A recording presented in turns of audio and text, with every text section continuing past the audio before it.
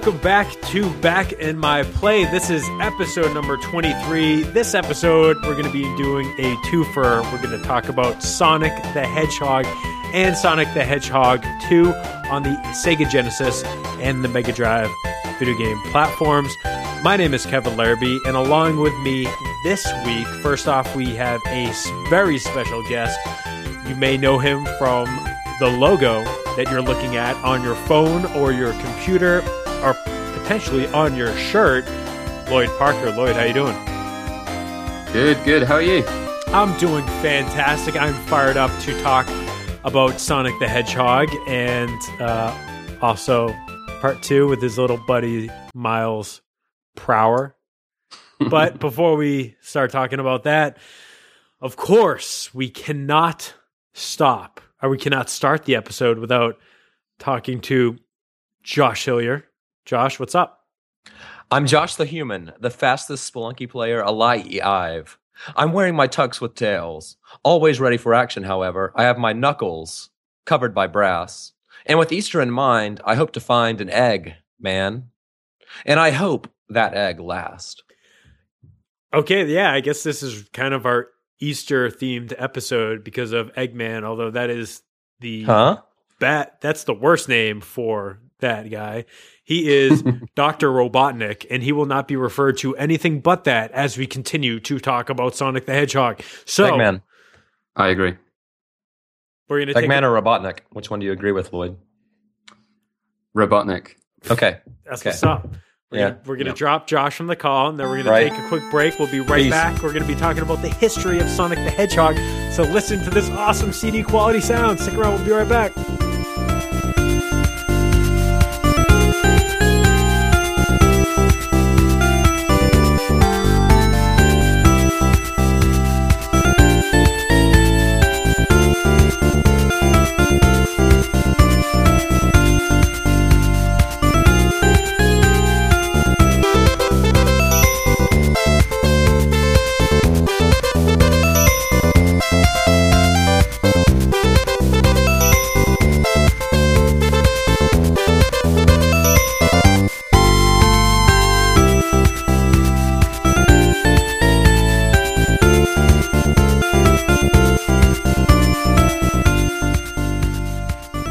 Okay, we're going to be starting with Sonic the Hedgehog first, and I need to mention the release date, June 23rd, 1991, and the interesting part about these games is that they had very similar release dates from their United States and Japanese counterparts. For development of Sonic the Hedgehog, development began in 1990 when Sega ordered its AM8 development team to develop a game featuring a mascot for the company. This is very well known as they're trying to look for a competitor to Nintendo's Mario. After a hedgehog was decided on as the main character, the development group was renamed Sonic Team. A version of Sonic the Hedgehog was developed by Ancient and released for Sega's 8-bit consoles. That includes the Sega Master System and the Sega Game Gear. It was based on the 16-bit version of the game with similar gameplay and premise. However, many aspects of its level design differ, such as stage layouts, boss fight, special stages, and several of its themed zone settings. It also featured a different soundtrack composed by chiptune musician Yuzo Koshiro, which includes his original compositions alongside adaptations of several pieces of music from the 16-bit version. And this is important because guess what he also did? What? The soundtrack for Streets of Rage 2. Ah. And he did other stuff, but that's the only game that ever matters. In most discussions, I think you have a valid point there, yes. After Final Fight, Streets of Rage 2 is a very important game. Final Fight's... I'm going to stay positive. Final Fight is not a good game. Is it Streets of Rage 2 that has the boss with the minigun at the end? Or is that Streets of Rage 1? No, that sounds about right. I think you're right, Lloyd. I think it's 2. Yeah. I think that's Kevin loves it so much he doesn't know who the final boss is. Yeah, because I don't play all the way to the end of Streets of Rage. I just need a little bit. I need a cup of Streets of Rage. I don't need a whole, bottle of it. Yeah. To be fair, it's really hard unless you're playing it co-op. Exactly. The game has sold over 15. This is the Genesis version, Mega Drive version. The game has sold over 15 million copies by February 2009, making it the best-selling Sega Mega Drive Genesis game of all time, as well as the best-selling game of the Sonic franchise, which is really interesting considering how many games have been made in the franchise's history. Also, I think it is worth mentioning that this game has been released on every platform imaginable, from the Game Boy Advance to obviously Nintendo's Virtual Console, multiple compilations, even on the click wheel for the Apple iPod, believe it or not. The producer was Yuji Naka. He is known, obviously, for the Sonic series, but also worked on Ghouls and Ghosts for the Sega Genesis, which is an awesome version of Ghouls and Ghosts, and was a producer for Phantasy Star 1 and 2, Burning Rangers, and a couple other Sega classics. The composer for Sonic the Hedgehog was Masato Nakamura, who also worked on the soundtrack for Sonic 2, so we're going to be talking about that again. Very interesting to note that he was a member of the J-pop band Dreams Come True, so he was doing this as a little side gig to his main gig being Dreams Come True, which, man, just go to YouTube, listen to some of their stuff. The other interesting fact I will mention later when we talk about Sonic 2. So for the Virtual Console release, it was there at launch with the Nintendo Wii in the United States. And like I said, if you own something with buttons on it, you can probably play this game anyways. So it's really not worth going through that whole list. So, have you ever played the click wheel iPod version of it? Yeah. Yeah, I have too. It's pretty rough. Yeah. Just talking about I imagine the gameplay is stellar with that one. It looked good. It was the correct resolution. It's just, the overall experience is, I don't know. I was on an airplane. I know I'm getting us off track. Sorry. I was on an airplane coming back from Las Vegas. And I was playing this on someone else's iPod, and the whole thing felt very surreal. It just felt wrong. I was jet lagged and unhappy with the whole thing. Do you jump with the button in the middle?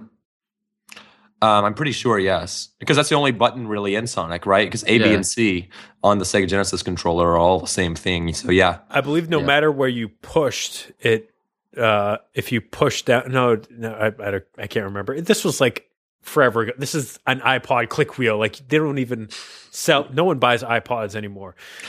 There was a really good discussion on a recent episode of 8.4, though. I was just going to say Ethan Einhorn was there to talk about that, the development of that. So go check that episode out. It's just a few episodes back. And what's his name again, Kevin? Ethan Einhorn.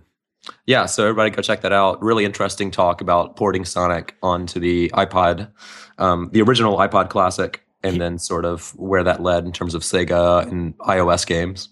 He also had an episode of Retronauts where he talked about the Sonic's Ultimate Genesis collection with those guys. They grilled him pretty hard because I guess the previous collections were not up to their standards. And obviously in Japan, they have these really awesome Sega Ages collections that we do not get here in the United States. So that is that. So stick around. Here's a commercial from Sonic the Hedgehog, and then we're going to be talking about our histories and memories of said game. Stick around. Gotta go. Hey, guy, you're the first serious gamer I've seen all morning. Check this out. Brand new 16-bit Super Nintendo with Super Mario World. Wow! Oh, what's this one? Oh, this is Sonic the Hedgehog from Sega Genesis. Hey, look at these radical colors, huh? Wow, Sonic's fast, too. No, over here. I like Genesis, and it costs a lot less. Wait, kid, that game I'll there. take Sonic and Genesis.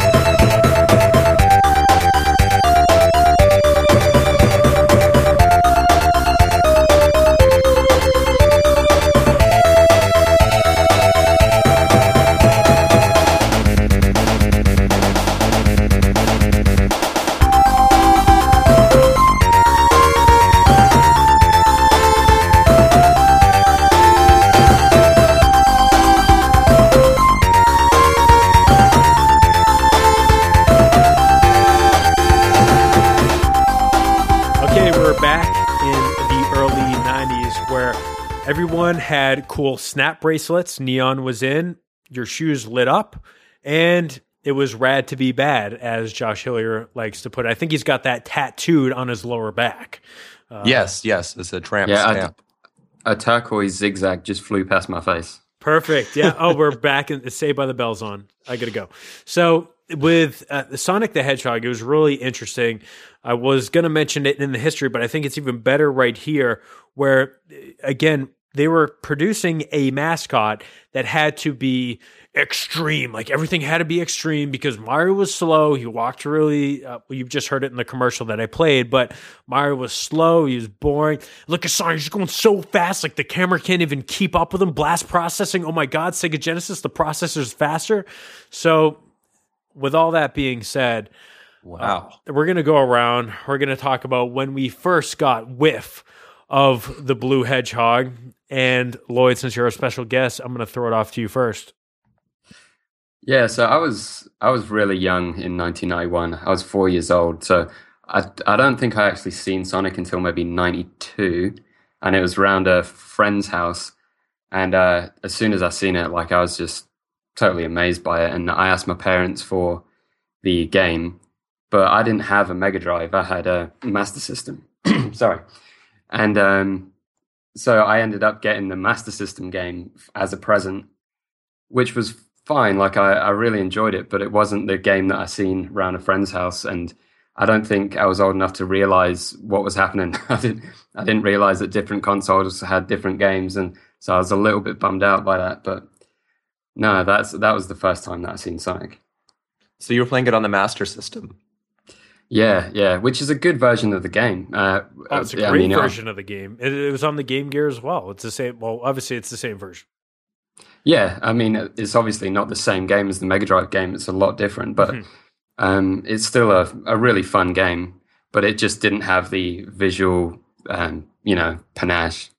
The awesome 8-bit sound of the Game Gear, which, man, you compare it to the Genesis, it is not as good. But I would recommend if people want to go spend a couple minutes, go to YouTube, check out the soundtrack for the Master System version of the original Sonic the Hedgehog. It's there. Like it's still the same melodies that you have known and loved. Josh, how about you?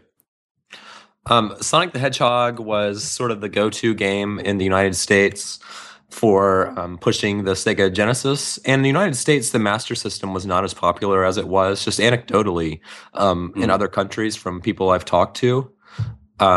So like the NES kind of dominated that whole scene. And it wasn't until the Genesis that Sega started competing on a big scale in the United States. So like every demo kiosk I saw had Sonic the Hedgehog hooked up to a Genesis. The controller looked kind of weird, right? I was thinking, aren't controllers supposed to be rectangular? Because even when you go back to like the Atari and, those were square with a little joystick on it, ColecoVision, all sorts of controllers, it's like rectangular. So I was just confused by the whole thing. And then this game was just so fast, right? I mean, that was the thing that stood out immediately is, okay, like this animation, his feet are like moving in circles. He's running so fast, like a car. I need this in my life. And so I asked for it, and being an only child, I received it. I received Sonic the Hedgehog and a Sega Genesis to play it on that very first year it was out, and fell in love. So, Kevin, what about you? Well, this is crazy because video games were my life back in 1991 and 1992. If you were on the playground, if I was going to a friend's house, it was because I was going to play video games at your house, or we were talking about the latest issue of Nintendo Power or whatever. Like I was knee deep in this stuff. And you guys, like growing up with this, you remember how almost laser focused you would be on stuff as a kid, because I would go to school, I would draw like video game stuff. Like I would be always trying to play Game Boy, all that crap. So when I saw Sonic the Hedgehog, when I saw the Sega Genesis, my head exploded because it looked way better than the NES that I had at the time. I had two kids that lived on the street that I grew up on. Both had Sega Genesis. Man, that's hard to say. One got the Altered Beast bundle, and he was down the street, And I went over there, and he didn't want to play Altered Beast because it was that horrible syndrome where if someone had you grew up, you had this game. Like, I don't want to play Altered Beast. I've played it a ton of times, but I'm seeing it for the first time. I want to play Altered Beast. Come on, let's go. Yeah. And he was constantly like, no, I don't. So I got to play Altered Beast for like 30 minutes, and we played.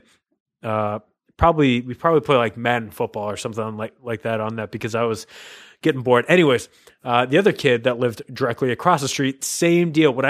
First off, we would hang out and we would like play outside and stuff, but he's like, yeah, I got this, Sonic the Hedgehog, and he had it for a while, and he was holding back on me that he had a Sega Genesis and Sonic the Hedgehog in his friggin' basement, and he wasn't telling anyone about it. So why was he holding on to that information? Did he just think it wasn't interesting? He was one of those. Yeah, he was one of those kids where it wasn't as big of a deal as it was for us. Because again, if I was making any decision with my finances at the time, it was going towards video games. I was buying Nintendo branded cereal, like Josh was talking about last time. I was, going to McDonald's and getting the Super Mario Brothers action figures and my Happy Meals. Like, it was all that stuff. So as I go over to his house, I get to see it for like maybe 10 minutes because, of course, it's the summer and his mom says, no, you can't be inside because it's too nice out. So I was constantly getting teased with Sega Genesis.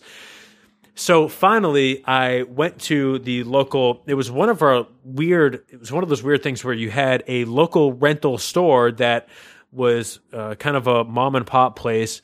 You could go in and you could pay $2 to play 5 minutes of any game that they had in their store. So my mom was dropping $2. I got to play 5 minutes of Sonic the Hedgehog. But guess what? Since we were kind of not well off at the time, that was the ceiling for the day financially for me. Mm-hmm. So I am still, I'm not playing Sonic. And I didn't get to own Sonic the Hedgehog until like 6 months after I got the Model 2 bundle with Sonic the Hedgehog 2 in 1995. Okay, yes, a little late to the party. I was super late to the party because everyone that I knew had a Sega Genesis. There was 3 kids. The other kid I knew had a Sega Genesis, but we always played Bulls versus Blazers, and we played Mercs. Like, those are the 2 games that we played when I went over to his house. So, mental note: we need to do a Mercs episode. We've talked about that before. It's right there. Okay, it was exactly the same with me. Like, I didn't get a Mega Drive, and it was the Model 2 until Christmas of '94, and I got Sonic 2, the Mega cartridge that came with like 6 games. Mm-hmm. And rock solid. Yeah, and the cool thing about this story is that it got stolen about 2 weeks after Christmas. Awesome. Oh yeah. Man, did you have some time with it at least before that, or were you busy? I did. I borrowed Mortal Kombat 2 off of my next door neighbor, and I loved it, but that got stolen as well. Oh, bummer. Isn't it warm in Australia in December? I grew up in the UK, so okay. This was actually England at the time. Gotcha. Yeah, so it's freezing cold. Yeah, I was about to say it's pretty much just always like that, right? Yeah. These games are weird, Sonic 1 and 2, because they overlap for me. Like I said, I started with Sonic 2 in that Model 2 bundle, so I might overlap a little bit, or I should say, when I talk about Sonic 2, my story will be a little bit shorter. Hold on, it's really interesting that you guys both played Sonic 1 and 2 at the same time. I played Sonic 2 more before I ever played Sonic 1. Like, I kind of had to do the reverse. Yeah, it was the same with me. Like, I played Sonic 2, the Mega Drive version.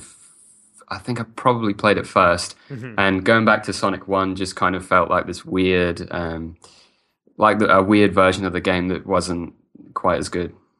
Yeah, I guess it felt like a weird HD port would today or something. Yeah. Because you were used to playing it on Master System, so... Yeah. But you thought it was worse because you were used to the Master System version or something else? I mean, I thought it was worse than Sonic 2 on the Mega Drive because I'd played that. Yeah. I thought you meant worse than Sonic on Mega Drives. Oh, sorry. Master System. I'm getting my terms confused because I'm switching back and forth between what we called it in the West and what it's called in the UK. So, okay. Yeah. So again, taking a step back for a second, when I got that Model 2, I got some real hits with it. Like I mentioned, Sonic 2 is bundled in the box with 2 controllers. Plus, I got the classic basketball game, like classic arcade basketball game. Like everyone's played this. It was huge. Barkley's Shut Up and Jam. Yeah. Which had all just like random dudes plus Charles Barkley in the game. And you just one of the guys with the big dunk stats. And also puzzle game. When you think puzzle games and Sega Genesis or, multi-platform puzzle games that are just classics, you think of Zoop. So my parents did a bang-up job getting that, and we got the Sega Genesis late because we had a Super Nintendo at launch, so it made sense to not have both. And it was just one of those Christmases where, like Kevin didn't really ask for much for the Super Nintendo, but he's constantly asking for the Sega Genesis, and he's got that Game Gear thing, so we might as well, go the whole way and get him a Sega at the time. And it was only $100 or $130 for that bundle. It was cheap. That's awesome, man. The only 16-bit basketball game I ever played was Space Jam. Also important in its own right. Yeah. Still, though. Michael Jordan, Bugs Bunny, All the Stars. Yeah. It's a better time of life. So when I got my copy of Sonic 1, it was through the often discussed Funkoland location that I went to. And I loved it. Like I played the crap out of that game, and I had this really cool cheat book that allowed me to go through all the stages and check things out. But I didn't really play it all the way through. I would just kind of play chunks of it. You would play the Green Hill Zone because it's magical, and you would then go to other stages, and things would slow down. Things would get a little bit harder, and you would be potentially underwater, which is kind of a downer for the game. But yeah, you got to talk about that.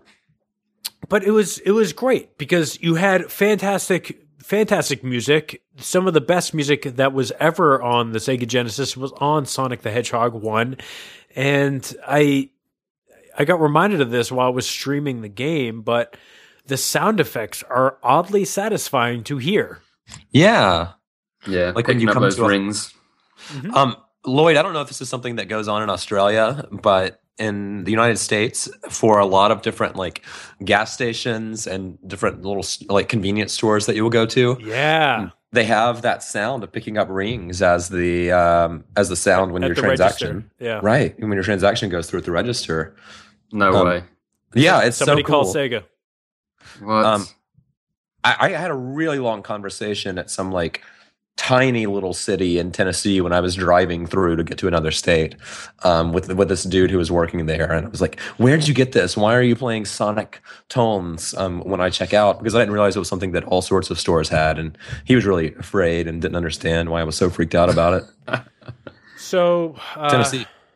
Oh, go ahead. I was just saying Tennessee. That's what it's like there. Yeah, Tennessee is the worst. It is. It's the worst. The Grand Ole Opry's there. So Nashville's pretty good. Okay, sorry.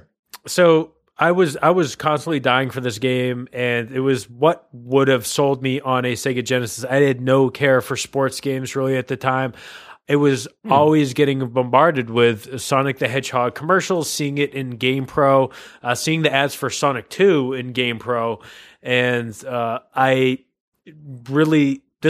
this is really the only reason that I owned a Sega Genesis at the time were for the Sonic the Hedgehog games, specifically 1 and 2 were the ones that I probably played the most. And Josh, like you said, it was the speed, it was the music, everything was really satisfying. The sound effects I was saying before, everything from picking up rings to rolling fast, like you would kind of get that revving motion, not from not from the speed dash, but when you were just going really fast. Also, stupid things like when you would jump, spin, and break bricks below you.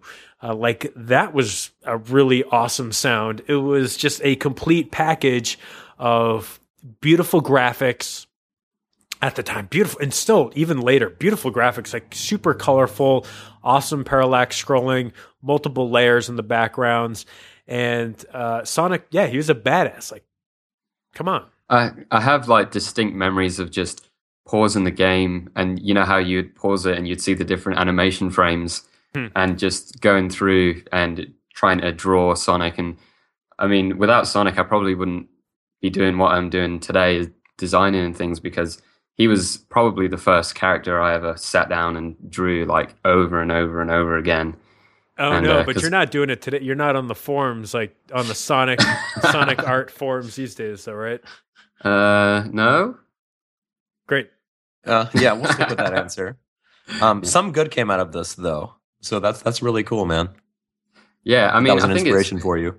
I think it's pretty common for a lot of people my age. I mean, when you talk to them, I think Sonic was big in a lot of people's lives, and I think it is because he's not just a product of his time. I think his design is just really, really good. Like, even to this day, I think that's probably a part of why he's stuck around so long, is because he's just really cool to look at. Yeah, and I love that original Sonic the Hedgehog where he was closer to the proportions of an actual hedgehog. Had a little bit of a belly, and his fur was kind of spiky looking. You don't like the humanoid looking versions of Sonic the Hedgehog on the internet? No, and now he's wearing a scarf and Sonic Boom, and I don't know how to feel about that. He's the original sketches of him with his little pot belly, and he's just, there's something about that era Sonic that's just timeless, I think. And those shoes are cool. Josh, did you ever beat the game when you had it? Yeah, absolutely. Did you find it to be hard? No, I did find Sonic 2 to be really hard, though, as a kid. Really? Yeah. And even today, I don't know, maybe there's just something about the way my brain is wired that Sonic 1 is easy to me and Sonic 2 is hard. All right, spoiler. We got to save it. We got to save this for a little bit. Lloyd, did you play all the way through it on the Master System? Yep. I didn't find that game too difficult. I'm jealous of you because that was one of those Game Gear games that I never got because we've talked about it before, but Sonic 2, I will never talk bad about games on this show, but Sonic 2 is a piece of crap on the Game Gear. It is from the start. On the Game Gear, okay. On the Game Gear, yeah, it's really bad. So when you get that as a pack-in on your Game Gear instead of Sonic the Hedgehog 1, which is a fantastic, I think it's one of the top tier Master System and Game Gear games. It is something that was always high priced at the Funko Land. I could never get that $20 a trade-in credit at the right time to put it towards a Game Gear game. Instead, I was buying Mortal Kombat on the Game Gear. So, yeah, and with Sonic 2 for the Game Gear and Master System, they just went off a cliff. Like, it was just all kind of gimmick-based every level. It was gross. You couldn't see where you were going. Yeah, it was completely the opposite of the first game, which was just really well-designed levels. It probably wasn't as fast as the Mega Drive version, but I mean, it was all of the item placements were well considered, and it was just really fun to kind of jump through. Did you guys ever watch the cartoon when you were growing up? I was a big fan of the Sonic the Hedgehog cartoon. Yeah, I loved it. Yeah, wasn't it? It was pretty good. Which one? The original, when he would eat chili dogs. Yes, and when you had one ring, you were a god. Yeah, this is true, and that was Jaleel White of Family Matters fame, right? So that's why people were saying that stuff on. I was streaming it on Twitch. I couldn't understand what they were talking about. Yeah, they're talking about the animated Sonic TV show. Wow. That was Jaleel White. So props to you, Jaleel. I remember the intro for the Adventures of Sonic the Hedgehog, and just hearing that music outside of the game was just like magical to me. Like I was like, whoa, this is like, a real version of the music. Yeah, that's true. Like, instead of just being like the chiptune kind of stuff we were used to. Yeah. Well, I kind of want to wax nostalgic for a minute. Is that okay, guys? This is Back in My Play, a podcast for nostalgic gamers, as the title goes. So, really good friend, Graham, who I grew up with and then lived with in college and all sorts of other things. He and I had a Sonic the Hedgehog club all through grade school, in which we, with other area people, would pretend to be Sonic the Hedgehog characters and like run around outside and like jump on things and like see who could run really fast to like save the day from Robotnik, and the, you know, those robotic crabs and the other various enemies that were in the game. I was always Knuckles. He was always Sonic. Nobody wanted to be Tails. And this is getting really weird. If there was a lady around, she could be Amy. Lloyd, let's go. Let's get on a different Skype channel. I done similar things, I must admit. I invented my own Sonic character called Wheels. And I tried to get my friends to call me Wheels as a nickname because I wanted to go fast like Sonic. That's awesome. Were they in the club, or were they like, we don't want to call you Wheels? Did they know why you wanted Wheels? Yeah, no, we were all in it together. We were all, you know, suspended our disbelief. So who was Knuckles in your group? I don't know if we stuck with the same characters all the time. We stuck with the same characters, man. We had like story arcs and everything. Oh, whoa. No, we done that with Power Rangers. Ah, I see. Yeah. There was one where Knuckles became an amnesiac. Lost all memory of everything that had happened in the prior episodes we had written. Well, that's going to do it for this week's episode of Back in My Play. Thank you so much for joining us. I drew these really cool can't pictures. do this. And all right, okay, I'm done. That's my nostalgic story. All right, I'm going to hit eject. We're going to take a quick break, and we're going to go back to the future and talk about revisiting Sonic the Hedgehog. If you guys have anything else, you can bring it up then. I got to get out of here, take a break.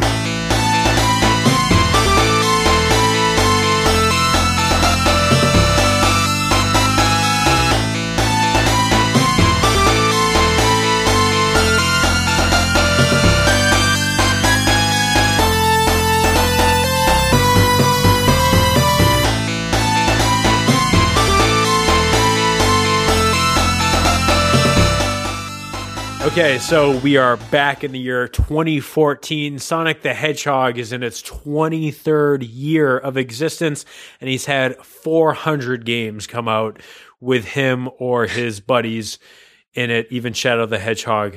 You know what they call his friends online, don't you? No. Do you know, Lloyd? No. They call them his crappy friends. Oh, yeah. Oh, okay. Yeah. They're not all bad. So the first thing that I wanted to bring up before we get into this is that it is very topical that we ended up using these two games as our subject matter for this episode, because Lee Alexander actually wrote a editorial on the the old 16-bit Sonic the Hedgehog games on The Guardian, correct? Yep. And she had a very strong opinion that the games themselves were actually not good, and that people just looked back on them nostalgically, and that they were actually never good. They were never good video games, and that people who like them, this is me putting words in her mouth now, that people who like them are like those games are wrong, which is something I talked about on the live stream, but I think this is the worst thing that could possibly happen when you write something. No, I pretty much agree with that. You agree that it's the worst thing that could happen, or you think that these games were never good? No, I think it's the worst thing. Yeah, I don't agree with it at all, but yeah. Well, it's like anything where if you tell people, tell fans of something that you're actually wrong for liking something, I think the argument is already off to a bad start, because why should you say that I shouldn't like something and start picking out flaws in something? I know people that like, for example, like the Matrix movies, even though you can pick out issues with those movies, although I still like to watch them because they're really fun. I enjoy watching them. Same thing with the Fast and Furious movies. Don't try to pick those apart. So Lloyd, did you get to check out this article? Yeah, I did. I mean, it's a really well-written piece, as Lee Alexander's stuff usually is. I just think it just goes to show you the power of words. Like, I think it's maybe a paragraph and she just kind of tears the entire series down. And it's it's kind of dismissive, but I mean, that's her opinion, so that's fine. But it doesn't mean that I agree with it at all. Josh, did you get to see it? Yeah. So as you guys were talking, I was sort of thinking about what I was going to say if the conversation came to me in a moment. And, I listened to the Player One podcast from last week where they talked about it, sort of an ongoing issue. So anyway, all that's water under the bridge, though. That's been figured out. So anyway, and I thought about this the whole time I was playing the game. It was an interesting question to think about while playing this game is this good and was it ever good? I don't normally think about it that way, but I did think about it this time when I played it. And I'm going to respectfully disagree with Lee Alexander. And although I don't really think Sonic 2 is that good today, and I'll explain why later, I think Sonic is still a great game, though. And I think Sonic 3 is a great game. I'm going to pick out one choice quote just before you go. Hold on, let me say this real quick, though. Okay. They were great games then. Like, I remember reviews, and I remember playing them then, and I remember what they meant for the industry, and the new competition and platforming that it created, and an emphasis on speed and frame rate in games, different things like that, to where, I think they're really important, and they were good. Well, Sega literally they made a name for themselves in the United States with Sonic the Hedgehog. Like, they sold a ton of systems with this character. People clearly enjoyed playing these games. And still today, there are people that are holding out hope for the next Sonic game. Will it recapture the joy that they got out of the original? So one thing I just want to quickly, and we'll spend no more than like 3 more minutes on this, but one choice quote, she says, "Come to think of it, revisiting the old games is actually a wildly disappointing endeavor. Here's a comforting idea. What if the Sonic franchise was never that good to begin with? As he wheels through golden loops and collects rings in our memory, the real-life classic Sonic gets stuck on invisible pixels, makes frustrated leaps endlessly upward among spinning columns that loom just out of reach.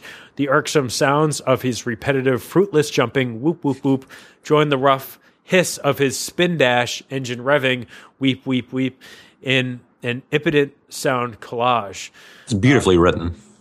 Sure. I mean, it's really good atmosphere, but still, at the end of the day, like, I think it's almost coming at the article with a predetermined opinion and then just kind of picking stuff out without looking at the big picture. But I just think it's you should go search for Lee Alexander Sonic if you want to read the article on Google.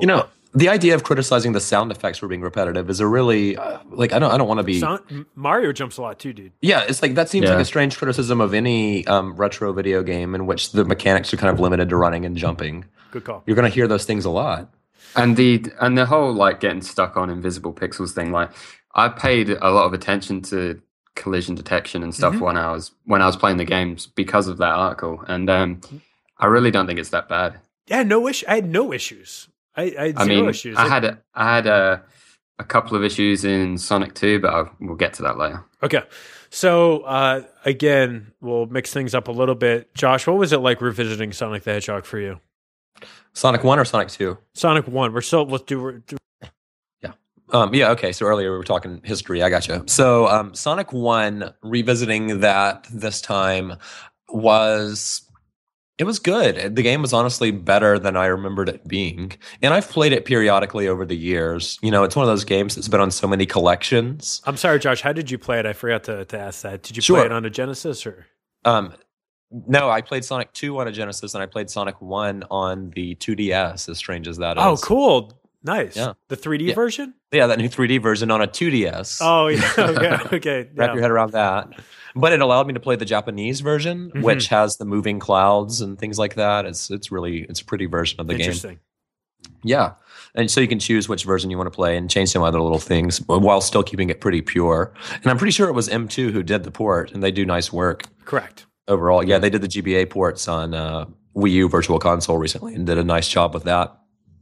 So anyway, yeah, I was playing that version of it. And like I was saying, this is a game that it's hard not to play periodically over the years because it appears so many times in so many places. So it's not like I had not touched it at all since the early 90s. I had certainly played it a little bit off and on since then, but I hadn't really thought about it as much as I did this past week as I played it. And it was a really fun game to play. It sucks you in really quickly. The mechanics make sense right away, but you kind of realize more and more things you can do with speed as you play the game, which is pretty nice. It's a game that's all about momentum. I think that people really get it wrong. This is one thing I was thinking about. I think we remember Sonic the Hedgehog, and developers who make the Sonic the Hedgehog games remember it as being this breakneck speed thing at all times, because he was called the fastest thing alive and all that. But really, it's more of a game about momentum than it is about being really fast all the time. So it's about like trying not to have to stop very much, and sort of like stringing combos together from, okay, well, right now I'm spinning down a hill and then I'm going to jump up and try to, keep this all in stride and then run really fast and jump and then spin dive again and go down through a pipe or whatever. Or not a pipe, but a little tunnel. You know what I'm talking about? One of those things. So anyway, that's one thing that stood out to me is, this game is, although it's fast, that's not really what it's about. And I kind of respected it a little bit more for that, because it becomes a game of skill when you think about it as a momentum game.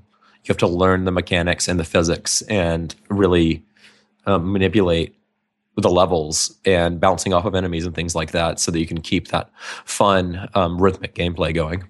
Well put. That's what stood out to me about it. Yeah, for sure. How about you, Lloyd? I played the game.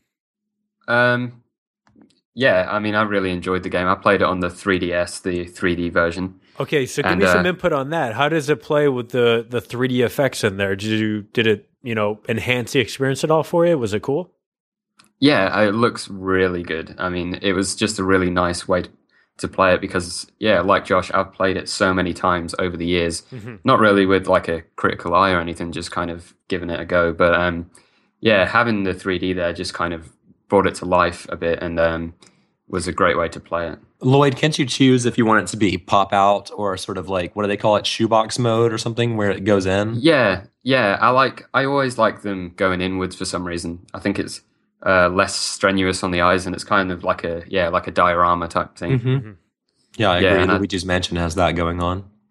Yeah, and they added more layers than there were in the original game. So I think due to the hardware, you're only allowed 2 or parallax scrolling, but they kind of faked it, so it looks like there's more. And yeah, it looks really good. So what stood out about the game this time around? The game, I mean, I really enjoyed the game. It's like, I think I was listening to Giant Bomb recently, and they were talking about the first level, the Green Hill Zone, and how that is kind of the game for them. Like, they would play that level and think, oh, that's enough for me. And I can kind of see where they're coming from. I think that it is an iconic level because it's so fun to play. Right. And I think apart from the first level, you kind of are going through the levels quite slowly after that. And I think a lot of the skill of the game comes from memorizing the stages, kind of like a racing game. And yeah, that's an interesting analogy. Yeah, and I enjoy that, but I think I still prefer the flow of the Green Hill Zone. And I mean, going through it, I think it's probably only like maybe Scrapyard. I think it's Scrapyard Zone, the one that has kind of flames coming up in the background, like Blade Runner type thing. Yeah, that one. Yeah, okay. Scrap Rain Zone. Yeah, that kind of lets you speed up a bit more, and I kind of had a lot of fun with that. But yeah, I mean, I love the game from start to finish, but I think I enjoy the first few levels more than the last few. I mean, the water kind of sucks. That's the I think that's the 2 points where it really hitches up is the Labyrinth Zone and Marble Zone. Unfortunately, Marble Zone coming right after the Green Hill Zone, so that might be why people start slowing down. There's lava, there's more obstacles that you can run into, there's spikes falling on you, there's the difficulty ramps up quite a bit from There's Green pretty Hill good to Marble. platforming, though, all things considered, in Marble Hill Zone. Yeah, I had no problem with it playing on the Sega Genesis Model 1, of course, through SCART to the XRGB. And I literally sat down with this game on Saturday on Friday, and I played it from start to finish in one sitting for the first time, I think, in my life. And the main things that popped out for me were really... the special stages are still a pain in the butt. And they can be frustrating because you feel like you have no control sometimes, but still it can be said that it's better than what's in Sonic 2 because at least you don't have to deal with Tails getting hit by obstacles. But the main thing that stood out above everything was how long this game felt. Having that third stage in each zone really lengthened the game, and it wasn't even you go into the third zone and it's right into the boss. Like you have another full stage that you got to get through that might take you 4 or 5 minutes. You might have to retry a couple times. So that lengthened the game out for me. Not to get into it just yet, but I felt like I blew through Sonic 2, where the Sonic the Hedgehog, it felt like a much more of a slower pace when it came to going through each one of the stages. I think you're just spending so much more time in each zone, just bottom line. Totally. Yeah. Because it's literally double the number of levels per zone. Absolutely, but at the same time, I felt like I was playing Spring Yard Zone, Starlight Zone, and Scrap Rain Zone for the first time in my life. Like I had literally no memories of these because it was the same syndrome that a lot of people run into. I'll play Green Hill Zone, I'll start getting into Marble Zone, I'll die once or twice and say, all right, well, I'm playing it on this, like I'm usually playing it on a compilation, so I'll play one of the other 30 games that are on the disc, because I know what Sonic the Hedgehog is. But the game, in my mind, playing it on my 55-inch TV with the upscaler and whatever, it still looks beautiful. I think it is a fantastic looking game, and still I'll put it up against any other soundtrack from the era in terms of just having fantastic music that does not get repetitive, even though you keep hearing the same minute-and-a-half loop over and over and over again in a stage and in all three stages for that zone. So I really I was really surprised hearing some of the tracks that I didn't hear a lot. Like I said, from whether it was like Spring Yard Zone or even Starlight Zone, I think that track for that stage is really cool. It was Starlight Zone was the one I was talking about where you get to go fast again. Sorry, not Scrapyard. I think that's a really cool stage. Scrapyard is kind of like a proto casino zone. It's kind of got the springs and stuff, but it doesn't look as snazzy as the stage in Sonic 2. But yeah, I think the boss, there was a boss in Starlight, which is just kind of heading up through the water, and you've got to follow Robotnik up kind of like through the shaft and up to the next level, and that was a pain for me. It was intense, and again, you can watch it on the stream. I thought I almost like gave up because my arm screwed, and I just barely made it at the end. So there was lots of times I dropped lots of S-bombs, but at the end of the day, I think. I don't want to go compare and contrast too much between the two, but I think the soundtrack for Sonic 1 is way better than 2. It was way more enjoyable for me. Oh, them are fighting words. Yeah, they're fighting words, and we can fight in just a minute. But the final... go ahead. Sorry, I was just going to say, with the power of save states on the 3DS, I managed to get all of the emeralds because, those special stages are just... a huge pain, and it's the same with the second game. It's one bad bounce. Yeah. Well, Kevin, a minute ago, when he was talking about these special stages, he was saying that at times he just felt out of control, like he had no control over what was happening. Each block that you hit sends you in a certain direction, and I think it changes, or you can press a button to make it change, like if it flies you, left or right or whatever. See, and the thing is that, like, if you ask 3 different people, they would tell you 3 different ways that this works. Yeah, it's just really, really strange. Yeah. Well, I think it's a metaphor for life, actually. You don't have any control. Oh man. I just love the background, like the polygonal fish. And the bird. Isn't there a bird eventually? Yeah. They're all bird. It's just like bird wallpaper in the background. There's a fish at some point. Yeah, there's a fish as well. Because I was thinking about the fish and, wasn't really thinking about anything else while I was doing that, actually. Also, I remember Scrap Brain, the second act in that is just so hard. Like overall, it's just really difficult.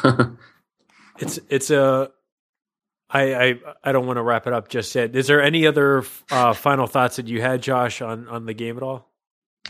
Yeah, I always have extra thoughts. So yeah, man.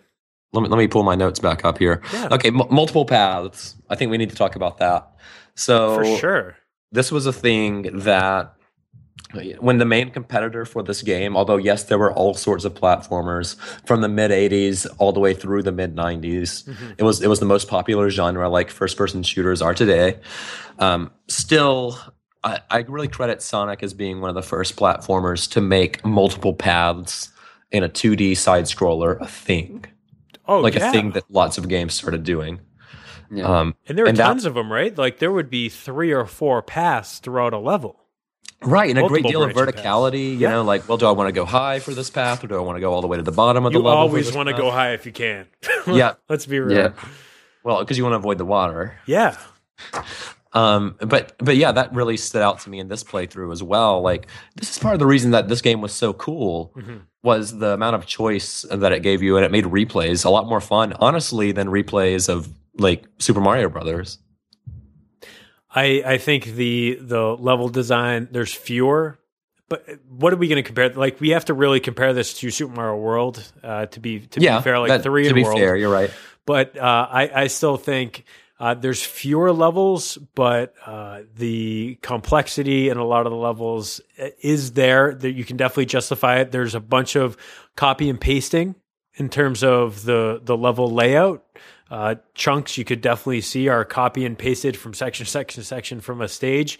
You'll see a lot of repeats, but it is still a quite a feat, like you said, to see all those different paths throughout a stage. And I think you have to give Sonic credit for that. It's really hard to debate the two, like Mario versus Sonic, but if you were going to, like, that's something you would probably put in Sonic's court. Absolutely, absolutely. No secret really exits. Stand out. What's that? No secret exits. Yeah, and not an interesting world map like Super Mario World, if we're going to really, compare them. Yeah. One of the things that became more prevalent in later games in the series is the backward spring. Yeah. Where you're running along and then you just get bounced in the opposite direction, and that happens sometimes in Sonic 2, but Sonic 3, it's just everywhere, and I don't know, that just drives me crazy. And I appreciated that Sonic 1 didn't have much of that stuff. That's a really interesting observation, Lloyd, because that is something that, although I like Sonic 3 a lot, that's something that makes what that game is good at. It takes what that game is good at and it kind of removes that, Like, this game's all about momentum, and we're going to shoot you backwards a lot. That's not a good thing. Dude, it's like life, man. Sometimes you just get knocked back, and you gotta go back. You gotta try to retrace your steps and keep going forward. Beautifully said. Beautifully said.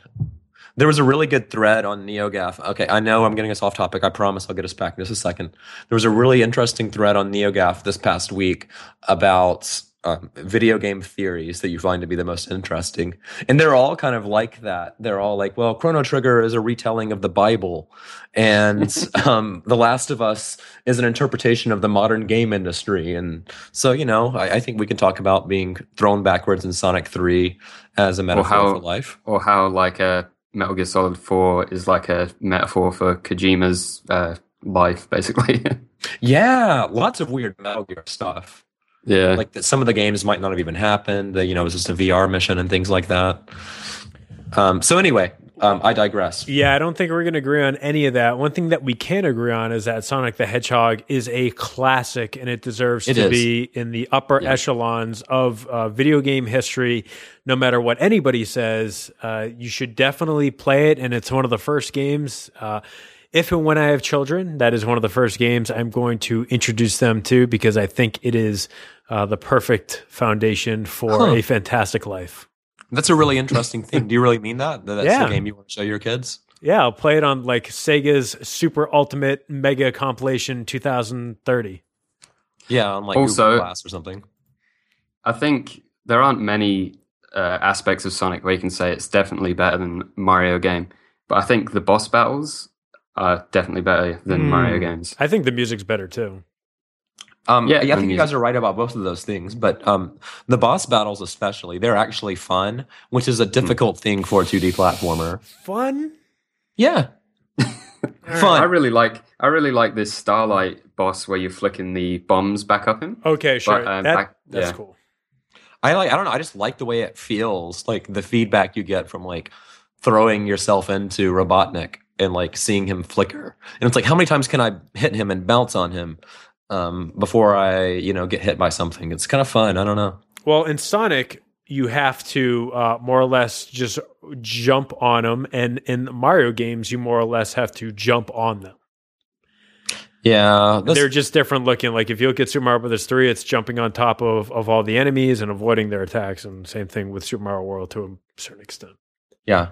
All right, let's take a quick break. We're going to be right back, and if you can believe it, Sonic 2 is right around the corner. Sonic Tuesdays is coming up, so stick around. We'll be right back.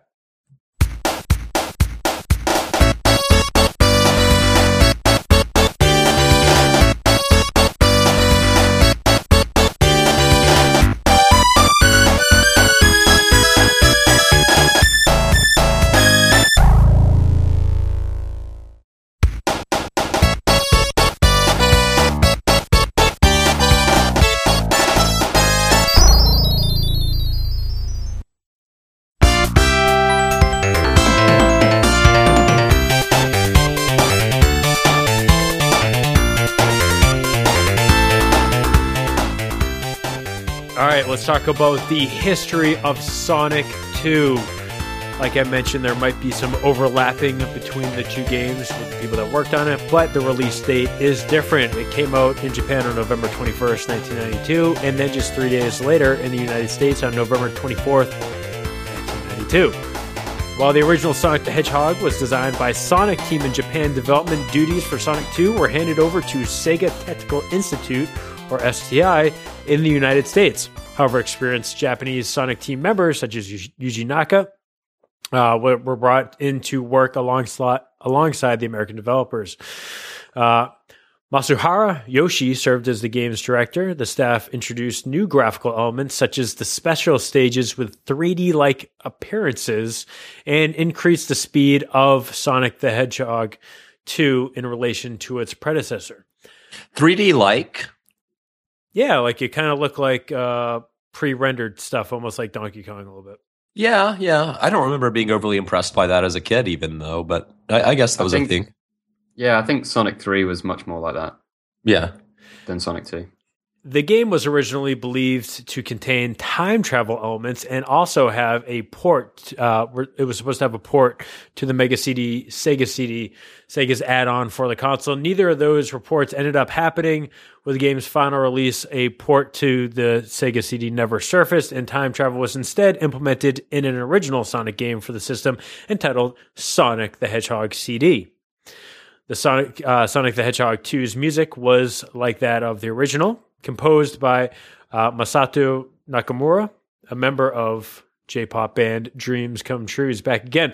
The music began early on in development with only concept images for reference, but having worked on a previous game meant he had experience in this type of music production already, and taking a similar approach to the first game. He treated Sonic the Hedgehog 2 like a film and designed the music around the atmosphere that he felt from the images on the stage. Other than the graphics and some discussion with Sonic Team, Masato was given freedom over the music creation, which he believed was the reason why he was able to create, quote, such melodic tunes and unusual rhythm patterns. Some other interesting facts were the addition of multiplayer. You had split screen throughout the game, and you had a couple different multiplayer modes. Also, Yuji Naka, like I said, was back. Other primary producer from SCI was Mark Cerny, who has been on the news a lot lately for his involvement with Sony, the creation of the best video game platform of all time, the PlayStation Vita, and also to a lesser extent, the PlayStation 4 is okay too. Sega launched a $10 million advertising campaign for Sonic the Hedgehog 2's release. The Sega Genesis release in North America and the Sega Mega Drive release in Europe came on November 24th, 1992, a Tuesday. And the release day was promoted as Sonic Tuesday, like two with an S day. Yeah. Genius. Right before Mortal Monday. 400,000 copies of Sonic 2 were sold in the first 7 days after release. That was a hell of an MPD month for those guys. And over 6 million in the lifespan of the console. The interesting breakdown that I do not have were how many were pack-ins. I'm always interested to see how many of a certain game's quote sales were pack-ins with a console, because like we said, we got or two of us got ours with the Model 2 console. It was eventually released on June 11th, 2007 on the North American Virtual Console. I don't know why I keep mentioning the Virtual Console release dates, but the like its younger brother, Sonic 2 is available on everything that has buttons or a screen, something that has electricity going into it. You can probably play Sonic 2 on it. So next time you load up your laundry machine to do laundry, you might as well play Sonic 2 on it. So that is the history of Sonic 2. We're going to take a quick break unless you guys have anything else, and we're going to be coming back with our memories of Sonic the Hedgehog 2. So stick around. We'll be right back.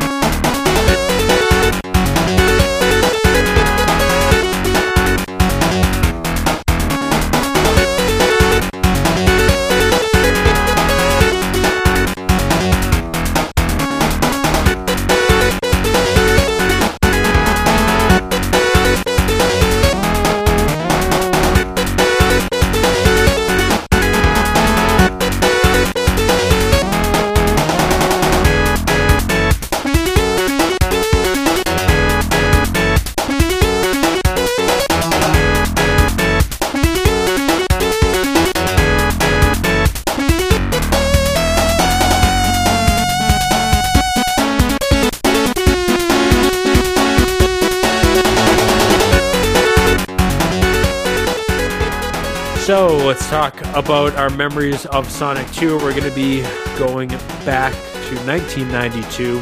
Christmas season is here, and the big release for Sega at the time was Sonic the Hedgehog 2, right, really just a year after release of Sonic the Hedgehog. So they were doing the whole EA Ubisoft annual release schedule before that was even a thing with Call of Duty and Assassin's Creed.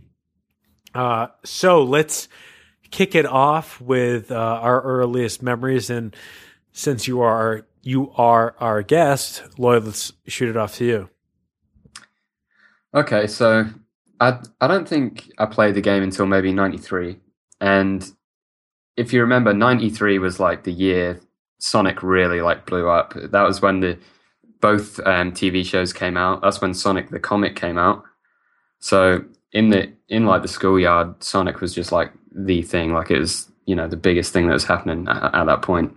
Mm-hmm. And I remember just playing it around a friend's house and just being, absolutely in love with it. That was around the time where we would just play those games of, I'd be Sonic, you'd be Tails, whatever. And yeah, that was a huge part of my childhood. Sonic 2. Sonic 2 is just my go-to game whenever I have nothing to play. So yeah. How about you, Josh? I remember seeing Sonic 2 in magazines, big advertising campaign. It was everywhere, man. Yeah, and Sega rightly looked at that as this is something that we need to promote like crazy because we're going to sell a lot of copies of it. Mhm. And, we have evidence of that being what they're known for with Sonic 1. So I knew it was coming out. It wasn't like I saw it for the first time at a demo kiosk or whatever, and got it that Christmas season. Had people over a bunch to play multiplayer, and really liked the game a lot as a kid. It's super interesting to just kind of look at the atmosphere at the time, because Super Nintendo was out. It was in its second year, and you were starting to go up against the likes of Super Mario Kart. Like, you had other big franchises hitting the Super Nintendo, and Sega needed something. Like, they had to go hard with Sonic 2, and it's interesting that they went with STI. Clearly, they went with them because they were able to get the game. They had plenty of time to work on the game, where Sonic Team was pretty much getting ready to work on Sonic 3 and Knuckles. So it was a really interesting time, because, like I mentioned before, it was your Activision going with Infinity Ward and oh man, what's the other company that works on Call of Duty? Treyarch. And Treyarch. So they're kind of doing their multi-team setup. But for me, I was just drooling. I was watching the cartoon and literally drooling, because we were even buying like the Sonic the Hedgehog SpaghettiOs. I remember that was a big hit in my household. Yeah, so that is like toxic food. I can't believe that's still given to people. But it's SpaghettiOs. When those came out, like, we stocked up. We got like 10 cans of that, and I had little Sonic faces in my lunch every single day. So I was just looking on in awe, reading, like I said, as in Game Pro, reading previews, just kind of stocking up on. I was literally ripping out advertisements and putting it up on my wall back in 1992 and early 1993, while we there was no way we were getting it, because we just got a Super Nintendo. We barely had any games for that. So I was forced to just watch commercials and hope to see a glimpse of it on TV. Sometimes it would pop up on Nick Arcade, which was a household favorite when I was waking up at 6:30 in the morning to watch a Nickelodeon. So it was something I saw from a distance until, like I said, I got the Model 2 in 1995 with those two classics. So none of your Genesis buddies in the neighborhood had Sonic 2? No, most of my friends after that, my parents ended up getting divorced and we moved around. So my Sonic 2, I don't want to bring this up, man. This is a bad memory. But after my parents got divorced, like, we had the mega Christmas, like the mega buy your kids a bunch of stuff so they don't feel so bad about divorce. And of course, I got a Game Gear with the Sonic 2 pack-in and World Series Baseball. So, of course, I also got Legend of Zelda: Link to the Past that Christmas too, so it wasn't too bad. Let's be real. All right, I was doing okay. So, did you guys watch the other Sonic cartoon, Sonic the Hedgehog, or read Sonic the comic or anything? Oh, I bought a couple of the comics too. Yeah. Yeah. I bought more than a couple of the comics. I bought every. I think I still have the first issue. What? Yeah, and I have like the first 4 years of it or something like that, and like the first Knuckles issue off of that side comic that they started doing briefly. I remember that. Yeah. Yeah, so I bought a lot of that comic myself. You guys are on another level. I really liked Sonic, man. The theme tune for the other Sonic the Hedgehog cartoon is just incredible. Remind me, Lloyd, of where this cartoon aired. Who was responsible for this cartoon? The other one. Don't actually. It would have been different in the UK, what channel it was on and stuff like that. So I don't really know, but people refer to it as Sat AM. So I guess it was on Saturday mornings in America. But I know it came out in September '93. But it had just the most amazing theme song, "The Fastest Thing Alive." Yeah. Okay. Maybe I was talking about the wrong show earlier. Well, he would grab a ring. I remember from the intro, like he would like grab a ring, then speed up, and then like go away. But it was Saturday morning for us too. This one was a lot darker than the other TV show. The other TV show was kind of really kiddie, and it had Robotnik and his little minions running around trying to capture Sonic. But this is the dark hit. This is the Empire Strikes Back of Sonic the Hedgehog. Yeah, not quite stuff. Yeah. No, but I think that's the one I'm talking about because I remember that theme song distinctly. Sonic, with the two little enemies, really like he had the two little, like you said, henchmen that would. It was the I can't remember their names, but Sonic. He's got some attitude. Yeah, he eats chili dogs. Yeah, that was pretty much thing alive. All right, let's talk about the video game. All right, so again, I pretty much touch on a lot of the stuff. Like I said, it would be a lot of repetition. So unfortunately, my first experience with Sonic 2 was on the Game Gear, which was nothing like Sonic 2 on the Sega Genesis. I had to wait 2 more years, actually 3 more years to be able to actually spend some good time with Sonic 2.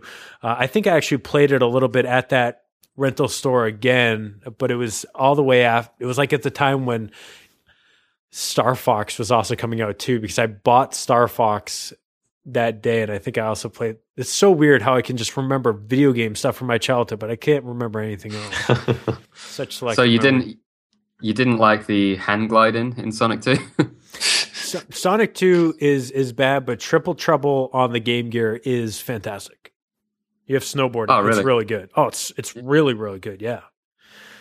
Any other personal stories with the history or personal history with Sonic the Hedgehog 2 before we go to revisiting it? I know we hit on a lot of this stuff in the first part. No.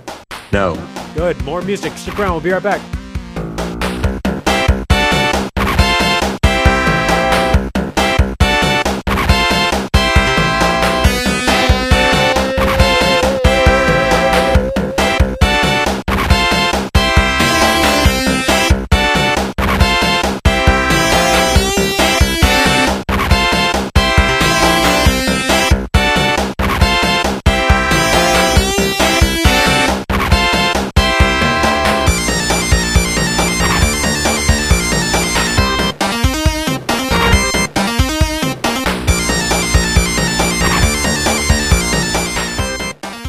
Okay, this is our second trip through time back to 2014, running out of plutonium.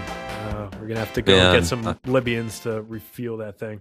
I am dizzy from all this time travel. You got to watch out. Got to guard your eyes. Sonic 2 did not have time travel in the end.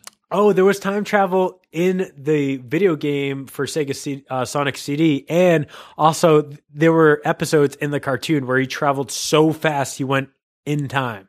And that's bound to happen. It's the 88 miles per hour thing. But so revisiting Sonic 2, Josh, what was it like going back to this classic? Hold on. Sorry, I forgot to mention one thing with my memories. Can I retrograde this real quick? Retrograde it. All right. So my Christmas Day, we always had my cousin Chris over. His family would come over, and he was into games too, and his parents would only let him have portable consoles growing up, so he only had like Game Boy and Game Gear. They didn't want him to own any home consoles so he wouldn't be inside all day, but you can play handhelds inside. Anyways, that never made sense to me, but every time he would come over for Christmas, like we would just play, it was video games the whole time until you had to eat, and then it was more video games, and then he would leave. So when I got that, we went upstairs and we played through like probably the first half of the game through that split screen of Sonic 2. And I was, at least me, I don't know if he was, but I was blown away by how we were both playing Sonic the Hedgehog with our own little screens, even though it was, divided in the middle. It was so cool. Like I had never seen anything like it. You couldn't play Super Mario Brothers at the same time. You couldn't do it. Impossible. Yeah. It did feel like a really big deal, and that's how it was hyped up in advertising. In some of the advertisements, at least, and in all the previews, like you were talking about in GamePro. I was reading GamePro at the time. That was a big thing. Well, it's like frame rate. Like the frame rate wasn't great, but you don't really remember that. right? You just like I didn't notice it at the time. No, The I noticed it today. yeah, all I remember from that is like Mystic Cave. It was ingrained into my memory because that was one of the levels that you could select. Yeah, you could do special stages, 2-player, and it was weird because we did the same exact thing for Halo 1. When Halo 1 came out, God, that was 6 years later in 2001 after I got Sonic 2, we did the same thing and it was just as revolutionary, but Sonic the Hedgehog 2 was doing it in 1992. Yeah, when that was not an expectation at all for the genre. Yeah. Just like the multiple paths. Co-op Really, split it's a cool screen, thing. man. Yeah, and that made that sort of a go-to game for a lot of our sleepovers. Mm-hmm. Okay, sorry. So no, it's a great story. Back to our revisiting it, Josh. How did you play it? How did you like it? I played it in two places. I was playing it at first on the PS3 through the I think it was Backbone who ported that one, and that was a pretty good port. It was playing pretty well for me. And Micah joint. Like yeah. So Micah and the gang. Thank you, Mike. And so I played that one for a while, but I don't have two controllers for the PS3 because I just got to. Anyway, it's a long story about the PS3. So I looked and found the cart upstairs because I have a lot of games and I don't always even know what I have. And I found the cart for Sonic 2, so I was able to play it multiplayer again. I really wanted to be able to do that. So yeah, I did that, and it's a good game. I do have some problems with it. Why don't I say the positive thing that I have to say about it first? I really like the 2 levels per zone approach. I think that makes the game a lot more interesting. It gives the levels much more diversity, and it makes the game feel like it has a better flow all around compared to Sonic 1. So I like that. But I feel like this is the game, and people talk about water in Sonic games. I feel like it wasn't as annoying in Sonic 1 as it is in this game. Am I alone in that? Like, I just feel like the water's more prevalent in Mario 2 and Sonic 2. More than one zone in Sonic 2, and it's really only used in one zone and for the most part in Sonic 1. And it just feels like there's sections where you can fall back down into it when you get past it even and have to redo the whole section again. And it's just so slow when you're in the water.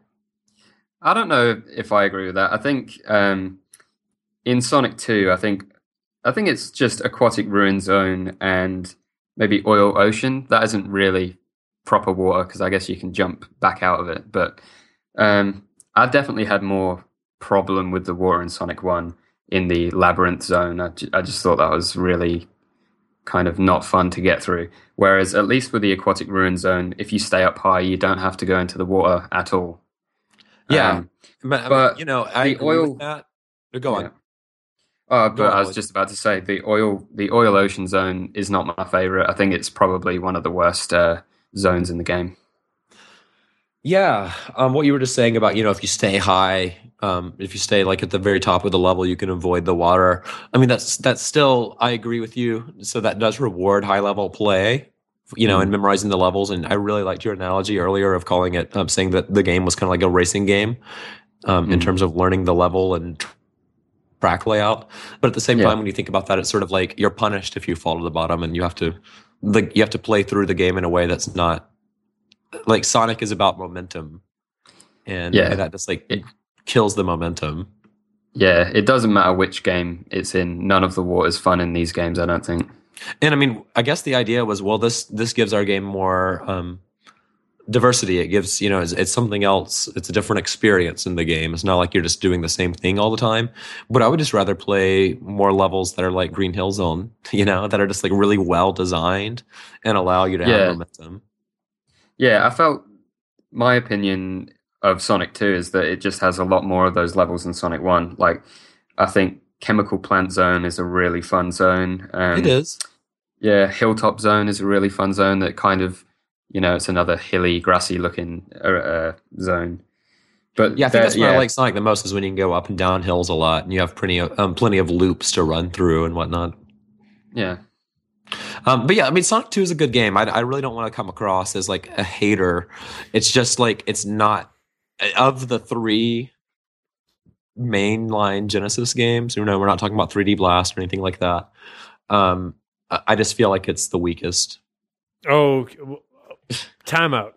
Zach Morris, timeout. All right, so let's take a couple steps back on what you guys were talking about. One, Sonic. The statement that Sonic is about speed. Sonic is sold to us as a super fast game. Yeah. But to play devil's advocate for a second, I said momentum, by the way. Sure, momentum. Yeah. What's the difference? I think of momentum more in terms of like keeping up the sort of pace. Like what, Lloyd? Like kind of keeping up the pace, not just going at blistering speed. That's right. So momentum is a pace might be a better word. So just like trying to always keep moving forward in an interesting way. And I get how you could think that I'm talking about speed. I'm not really describing it well, but I think that Lloyd's right on the money when he says that it's about pace when I'm talking about momentum. Okie doke. Okay, yeah. So but at the same time, the it's a good platformer, right? Yeah. Okay, so it's still a fun game. Yes. Okay. So the other thing that I wanted to hit on that you mentioned was that liking. I totally agree with you. It's fun to go super fast in that game. Like the beginning of the second zone, the chemical plant. Totally. Like that's what gets you like you're moving so fast. The game's camera cannot even keep up. Sonic is on the outside.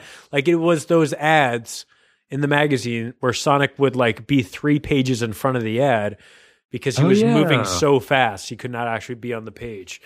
So I hear you with that. I think it's just interesting because then those sections are parts where you're not doing anything. You don't. I get play. that point. You're pushing right real fast. So we're giving Lee Alexander giving her some ammo, guys. I'm just saying it's just funny that you bring that up. So I thought I wanted to revisit that real quick. I'm not saying I disagree with you. No. I mean, and it would be fine even if you did though, because I appreciate what you're saying there. That and I feel like in the Sonic Rush games that came out on the DS, that's the way those developers remembered it. And I like the Sonic Rush games pretty well, by the way. I'm not drop kicking them. But at the same time, you get going so fast in that game that you're not doing anything sometimes and you can't even tell what's happening. Yeah, Sonic Rush 2, man, soundtrack. Holy crap. Yeah, great soundtrack. Yeah. And I really wanted to play those games this week, but I don't have them and didn't get around to ordering them in time to do them before the episode. Yeah, it's funny. I went back to play Sonic Rush just really quickly. And I think because of that speed aspect, it really hasn't held up as much as even the original games have. Yeah, it's like the developers are misremembering. This is the way I remember the game, but it's not really what the game actually was. Yeah, it's not about breakneck speed at all times. So, I think you have a point, Kevin, that as much as I like momentum and am championing that as a big part of the game, that there is more to it than that. Okay, so I'm going to say right off the bat that I had a much smoother time with Sonic 2. Like, I blew through that game really fast. And again, it was fun to watch people make commentary on the live stream because people were watching it who had tons of experience with the game where a lot of it was really new to me. The whole last 2/3 of the game were practically like a brand new game because I had no memory of it. And when I played Sonic 2 back in the day, it was with this awesome cheat book that I got from my Scholastic book order. That seems to come up a lot in the show. There's a recurring theme, yeah. Yeah, but they had anytime there was anything video games themed in the Scholastic book order, whether it was the Yukon Trail on PCCD or a hint guide that was covering Super Nintendo and the Sega Genesis, we ordered that crap. So I had that, and I had access to the level select screen, so I would always like jump around and I'd play for a couple minutes, but I eventually just finished the final level, and then I kind of didn't really go back to play through the whole game again because there was other stuff to do. Anyways, what I'm trying to say is I think... You're trying to say you're really good at the game, I think. No, I'm trying to say that coming on to Sonic 2 from Sonic 1, I just found it way easier, and the the stages just went by so fast. Like the stages were a lot shorter, and there were fewer stages per zone, but there were more zones, so it kind of evened out. But I really enjoyed the stages in Sonic 1. I liked them because I think they were simpler. They weren't as complicated in terms of ways to traverse them, even though we said multiple paths are one of the positives of the game. I think I just thought I just liked the look of I almost just liked the look of Sonic 1 better. I don't know how to put it, and it was probably just because it was weird going right from Sonic 2, pulling that out, putting Sonic 2 in, and then playing all the way through that in one sitting, which is maybe not the best way to do it, but I don't know. That was just how I was feeling. I wonder how much of that is that it was a different team that worked on it. You know, that just the game feels a little bit different, even though it's the similar mechanics and whatnot, aside from adding Tails.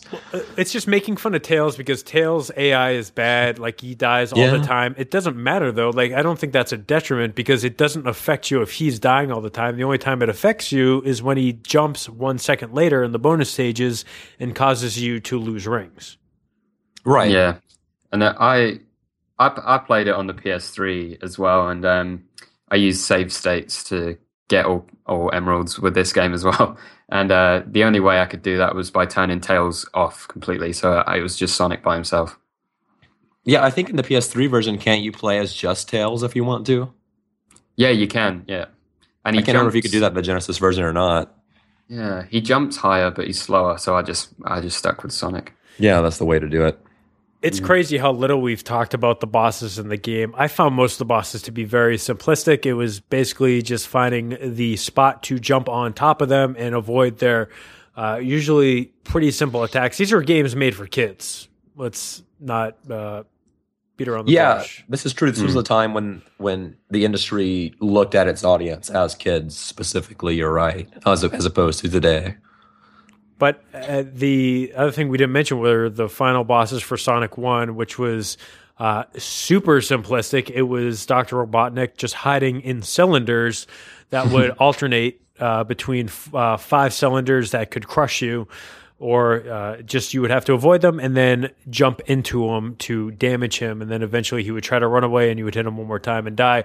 And then, at least in Sonic 2, you had multiple bosses. You had the mini-boss, which was the Metal Sonic, and then you had the giant Robotnik robot mech at the end that I was getting pretty frustrated with, but then eventually figured out to just start behind them and get in a bunch of hits on his ass. And then you're in a much better situation to going forward. Yeah, the way I do it is, you know how he has that little target reticule that comes down? Yep. I just make him drop in one of the corners. Yeah. And then you can just get one hit on him, run out the way, and his little flying punches miss you every time. And you just do that, 7 or 8 times and he's dead. Lots of pattern recognition, yeah. That's what boss fights were built on in that generation. Totally. Yeah, I'm not faulting it. Just making another observation. No, and it's true though. I mean, and there were some levels in Sonic 2 where the boss fights were, the floor is going to fall every time he comes down with his little spike thing, right? He's going to pull out another panel from the floor, so you need to make sure that you're not standing in the wrong place. And I don't know. I really like the boss fights in the Sonic games. And I'm going to fix something before people yell at me. They're the same number of zones, or there's one extra zone in Sonic 2 compared to Sonic 1. So it is actually a shorter game. Yeah, absolutely. I feel, I don't know, when I was playing Sonic 2, it felt like a more substantial experience to me just because of the visual variety, I think. It's a much better looking game, for sure. Yeah. Yeah, and I mean, I think there's 11 distinct zones if you include the Sky Chase, which is Tails on his plane, and yeah, I just think it's a great looking game, artistically, and the sound is incredible. The Chemical Plant Zone music is amazing, Aquatic Ruin Zone music, and Casino Night music. They're all just really cool. How do you feel about Casino Night, Lloyd and Kevin? I'd like to know how both of you feel about it. I feel like that's one of the more memorable areas in the game. Yeah, I think it's fun. It's more like being in a pinball machine than a normal Sonic stage, which is quite cool. I definitely wouldn't like every stage to be like that, but it's nice for variety. Well, I'm weird, and growing up, I was kind of obsessed with coin op stuff, and I really wanted a slot machine. This is like when I was 8 years old. I don't know when I started liking slot machines, but I eventually got like a little mini slot machine as a kid. So for that level, a lot of it involved me just constantly doing the slot machine mechanic over and over and over again. And that was the extent of it. But I mentioned it before. I don't think the music is. I found the music kind of annoying in some of the stages, even in Casino Zone. So I apologize for that. I know we're not going to see eye to eye on it, but there's a lot of songs. Mystic Cave honestly. Zone. I don't like Halloween music or eerie music and stuff. No, I think I wrote down the stages that I didn't find that impressive, and Mystic Cave and Oil Ocean. Yeah. I wrote meh next to them. Did we all write Mystic Cave then? Because I wrote that too. I hated the Mystic Cave stage. Yeah, what's up with that? But you saw a lot of elements in that were used in Sonic 3, like grabbing on vines and stuff. So yeah, the foundation was being laid, I suppose. Metropolis Zone, that's dope. We'll play some of that. For sure. Yeah, I could go over a little bit of that right now. All right. Well, we're going to have to wait a couple minutes. So the last thing that I wanted to make, that looking at my notes, is that for 90% of the people that ever play these games and that remembers them, it's going to be Green Hill Zone, it's going to be Emerald Hill Zone, and it's going to be the chemical plant. Those are going to be the three things that stand out for, I would have to think, for most people, because after that, that's when things start to slow down a little bit in the game. And Josh, like you said, I don't disagree. A lot of people are going to remember this as a game where it is fun when you move fast. Yeah, I mean, that sort of was its hook, I still think it's great. I still think it's great jumping, and I love jumping on stuff. And I think it takes some time to understand the controls of Sonic and his momentum, and that you have to deal with the consequence of his momentum once you speed up. Like, he's not going to stop on a dime. Like, this was real physics. I'm just kidding, not real physics. Did either of you guys get Supersonic? Only through the cheats. Only through the cheat codes.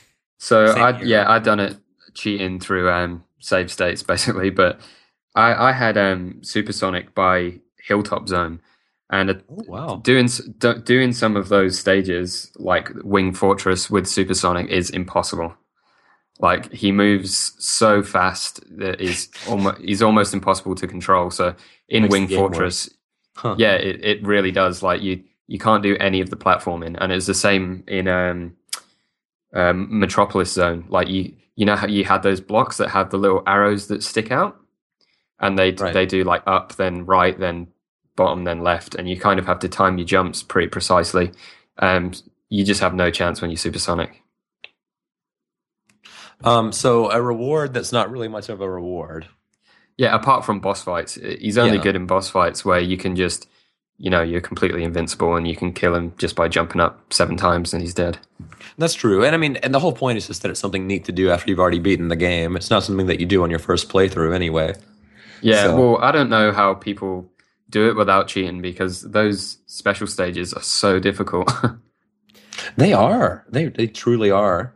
I find that they're a little bit easier if you're playing with someone in person, and that person knows what they're doing, of course. Yeah, I was just doing it by myself as Sonic, and that, I reckon the game took me twice as long to beat because of those special stages. Like, it probably took me an hour just to get the all the emeralds. One of the things that Super Mario Brothers and Super Mario World are always going to have over Sonic the Hedgehog are the power-ups. None of us talked about power-ups throughout the whole episode. And just, you reminded me of it, Lloyd, talking about going so fast. The speed shoes were usually a detriment to what you're trying to do, because you would move so fast, you would be out of control and not be able to make the precise jumps that you needed to in the later stages. And I will say it is great to have a shield, and the invincibility song is top tier in terms of music in the game, but just something we should note that none of us really thought that we should bring it up like a Tanuki suit. No. Yeah, and we talked about a lot of things, so that probably does suggest that the power-ups aren't really that important. Yeah, and as I was playing through Sonic 2, I was thinking about the Lee Alexander article and what, if anything, was unfair. And I think there are very few things that were unfair. I think in Metropolis Zone, you have the starfish that blow up when you're going up the corkscrews. And they were unfair because you're running along this nut, so you get to go up in the level, and then they just explode out of nowhere and hit you, and it's like they're impossible to dodge. And then I think there's some platforms in the Wing Fortress, these gun turrets that flip out, and you have to jump on them before they fold back in. And the collision on those just seemed a bit off, and I would fall to my death like loads of times. So Lee is slowly convincing us, I suppose. Well, that's only two things in the entire game, so that's fine. I'm still strongly against telling people that they're wrong to enjoy something. Well, yeah, and that it was never good. I mean, it's one thing to say it's not good today, but it's another to say it was never good. Yeah. Speaking of things that are always great, I think that is where we're going to wrap up the discussion on Sonic the Hedgehog. We're going to hit that final flag, let it spin up in the air, and then find its final spot on the ground. But we will be jumping into, oh God, I feel like Josh, we're going to be jumping into a ring and then going into some news and discussion. Sans Josh, we did this in the past talking to Lloyd. So stick around. We're going to be doing some more stuff. One thing I want to mention before we go that I forgot to mention off the top is that we are trying to offer some more t-shirts for you guys at teespring.com/backofmyplay-handheld, where you can go and check out our awesome new Back in My Play shirts. Back in My Play portable. Man, I messed it up twice today. Back in My Play portable to grab a Back in My Play t-shirt. They came out great. And right now I just got an email as an update from Teespring support saying these are all the colors that we're able to offer in this one. So everything is locked in. So order yours. If we get 30 sold, they will be made and shipped out to you. And the first batch that we got were fantastic. So it is really cool that we're able to offer some more. Yeah. And I just want to go on air saying thank you, Lloyd, for the designs. Yeah, man. No problem. No problem. So stick around. You're going to hear us talk about some really cool stuff, including possibly attending conventions, the PlayStation Vita, the Neo Geo Pocket Color, update on future guests, me asking to the audience to see what you guys want, and much more, including an extra bonus segment at the end that you're going to have to stick around for. So enjoy this mega super long podcast. Hopefully we're going to be back next time with Patrick Klepek, but we will see. That is still up in the air. In the meantime, here is some more Sonic the Hedgehog music. So enjoy. Thank you.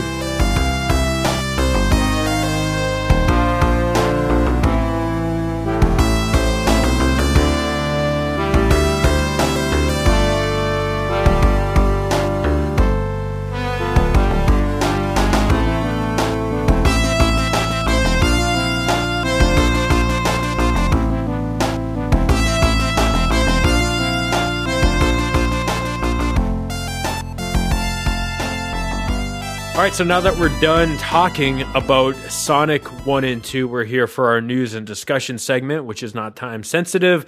And it is incredibly not time sensitive today because we're recording it before we record anything else. So this is, I guess, a reintroduction to Lloyd Parker. So Lloyd, what's up?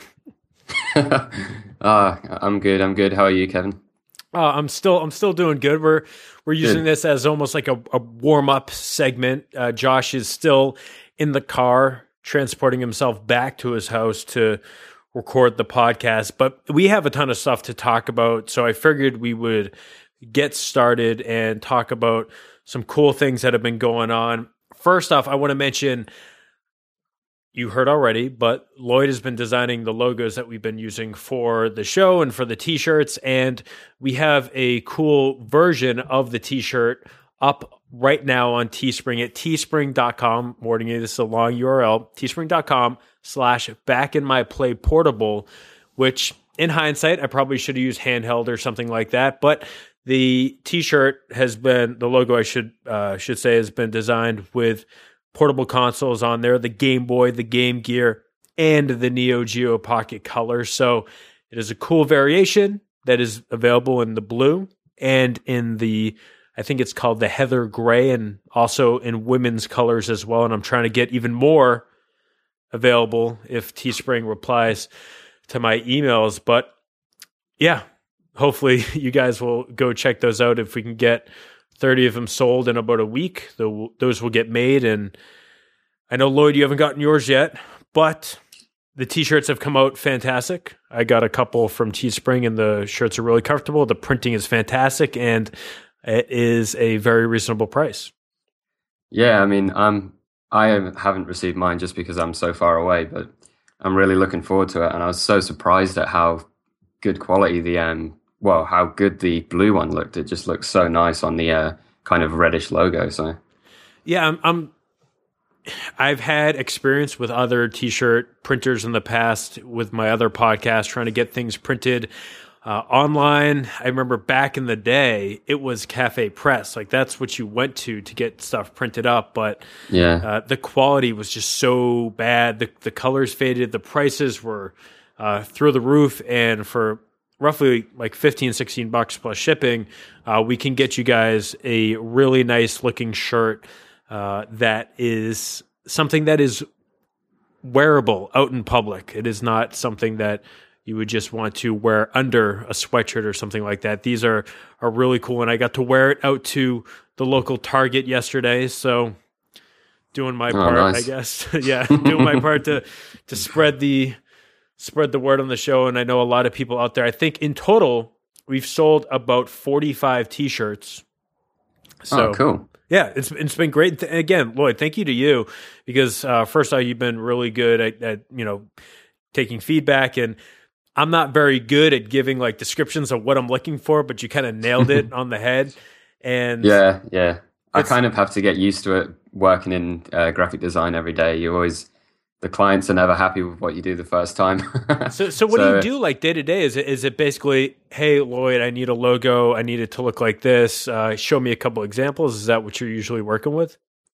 Yeah, and also mostly websites. So people will give me a general idea of what they want from a website, and then I'll come back, and depending on the client, they'll say, oh, that was exactly what I wanted, or, change it completely. So you kind of get used to, having your feelings hurt. You get used to it after a while. So, yeah. Well, I guess that's how it is. If you're, as a professional, you have to take that feedback and kind of just go with it. Yeah. So that is the deal with the t-shirts, and down the road, I'm hoping we can do some more variations. We were able to raise, I think it was $251 for the local children's hospital here in Boston. And I should say they are having issues with their donation page on their website. I keep trying to donate, and it will take the money out of my credit card, and then it will put it back on my credit card. And they're in a crazy loop. I have contacted them, and they are working on the fix. But for the meantime, that 251 is floating. But that will be going to the floating hospital for children in Boston. And I don't know. We're going to look and see if there's other charities to go with in the future. I'm looking at like Michael J. Fox Foundation. I have some family history with Parkinson's, and also some animal rescue shelters that we have nearby. And I'm open to suggestions. We've talked about Extra Life, doing Extra Life down the road. So we might do a special t-shirt for Extra Life, and who knows? So again, Lloyd, thank you for being flexible with this and doing a great job with all the cool designs of those shirts. I'm happy to just be a part of it and help you guys out. So let's talk about some video game stuff. First off, I am very happy to hear that from our constant discussion, you have been pressured into buying a PlayStation Vita. So, Lloyd, I got to know, what are your first impressions with it? How long have you had it? I've had it about 2 weeks. Yeah, and yeah, it's just I've seen one before because my brother had one. My brother's a huge gamer, and yeah, I still couldn't get over the screen though. I had to get in before the new models came out, so I got the old screen, and it's just a steal at the moment. I think it's 199 Australian dollars, which is just really cheap. I'm pretty sure it's cheaper than the 3DS, or maybe roughly the same price. So. And that comes with a 16 gigabyte memory card. And yeah, I mean, I had Persona 3 for the PSP, so I just transferred that across. The first thing I did. Nice. And and then I went out and bought Persona 4 Golden, Danganronpa, and Virtue's Last Reward. So I've got a whole bunch of visual novels / JRPGs to go through, which is probably a combined, 500 hours. So. Persona 3 Portable was the first RPG I went through since, God, I couldn't even remember what the last RPG was that I finished, but I loved playing that on the PSP, and then I did the same thing. I transferred it onto the Vita, and you can even transfer the save if you have a computer, and that is a cool game. Persona 4 is supposed to be really, really good. I just haven't really sunk my teeth into it just yet. Yeah, it's hard to find the time with those games. Like, did you finish Persona 3? Oh, yeah, I put 46 hours into it. Whoa. Yeah, I'm looking forward to it. The only one I've actually started is Danganronpa. Have you heard of that one? I have. It's I think you mentioned it's like a visual novel type setup. What's the gameplay like? There isn't much gameplay. It's kind of a very traditional visual novel where you're just talking to characters. You have the setup is you're kind of like an average dude, and you get invited to a school of elite people. Basically, there's like an elite baseball player, an elite fanfic writer. Yeah, it's crazy, and you're just kind of an average Joe in between them. But when you get to the school, you're locked inside, and you don't really know what's happening. And then this crazy teddy bear comes to life and starts telling you that if you want, the only way to get out alive is to murder someone. So people just start dropping, and you've got to find out who's murdering, basically.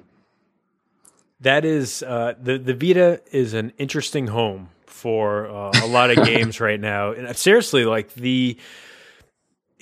people can make the argument that it doesn't have a lot of retail games, but the retail games that are coming to it are very interesting. It's a lot of stuff that Atlas and I think it's Atcus or I forget what the other localization company that's doing a lot of stuff, but the games that are coming to the Vita are for hardcore gamers. Put it that way, I guess. Yeah. No, I think it's a really cool system so far. So do you guys have PlayStation Plus over there?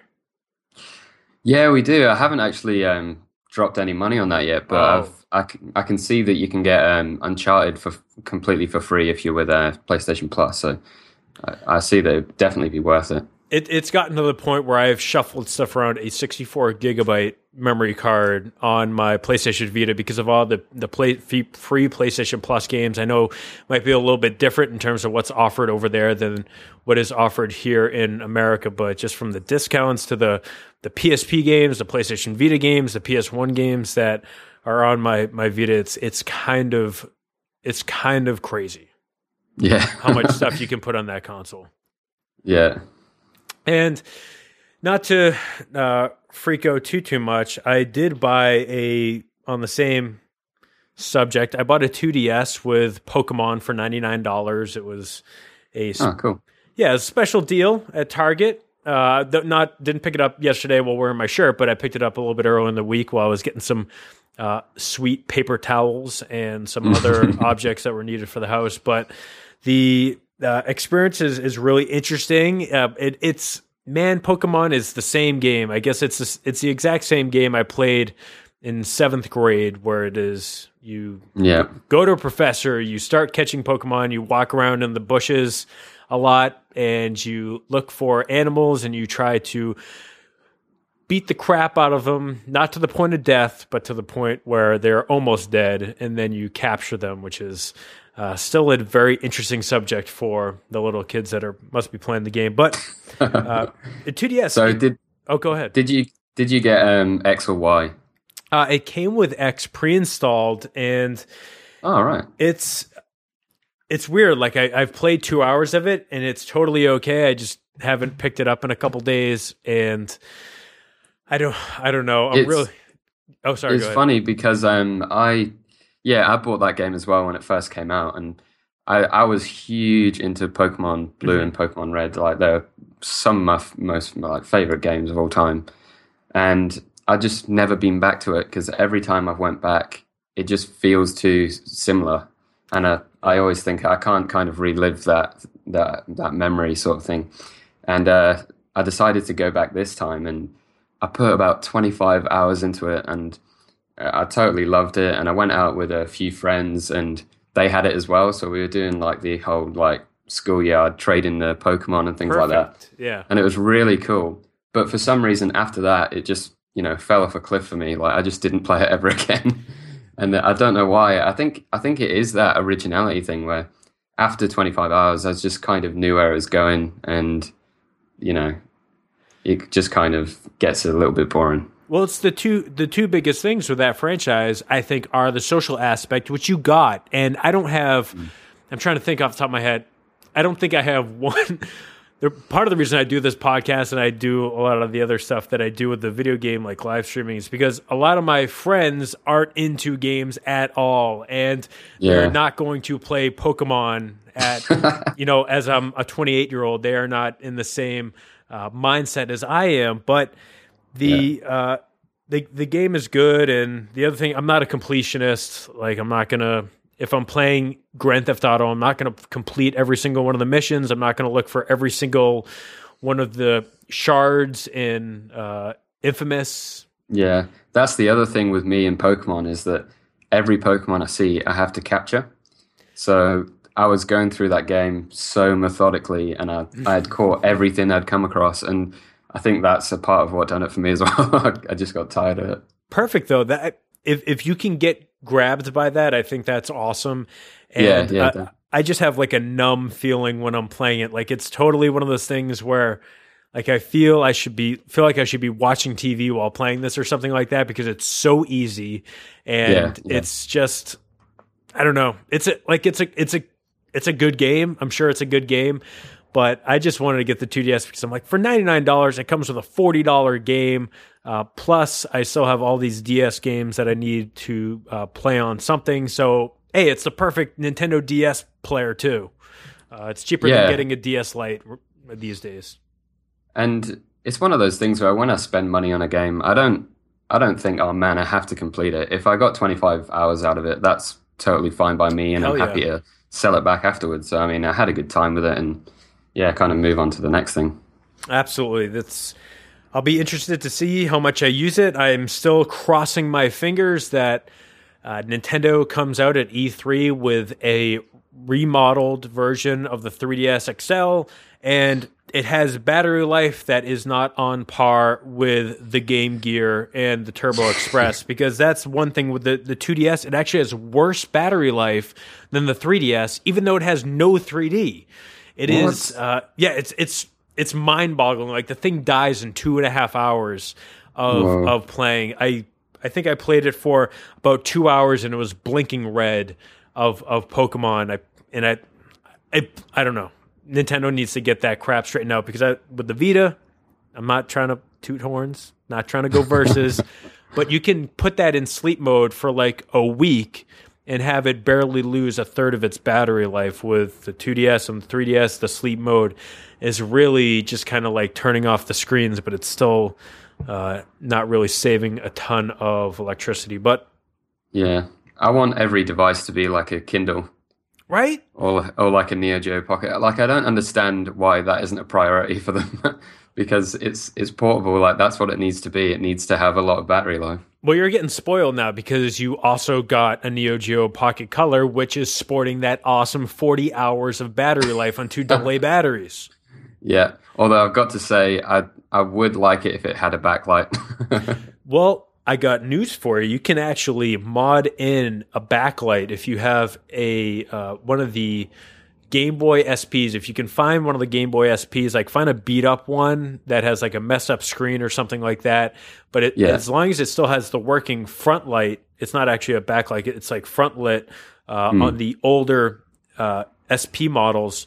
You can take that out of there and you can actually easily put it into the Neo Geo Pocket Colors and have it run off the batteries, and you still get like 20 hours of gameplay with a front light.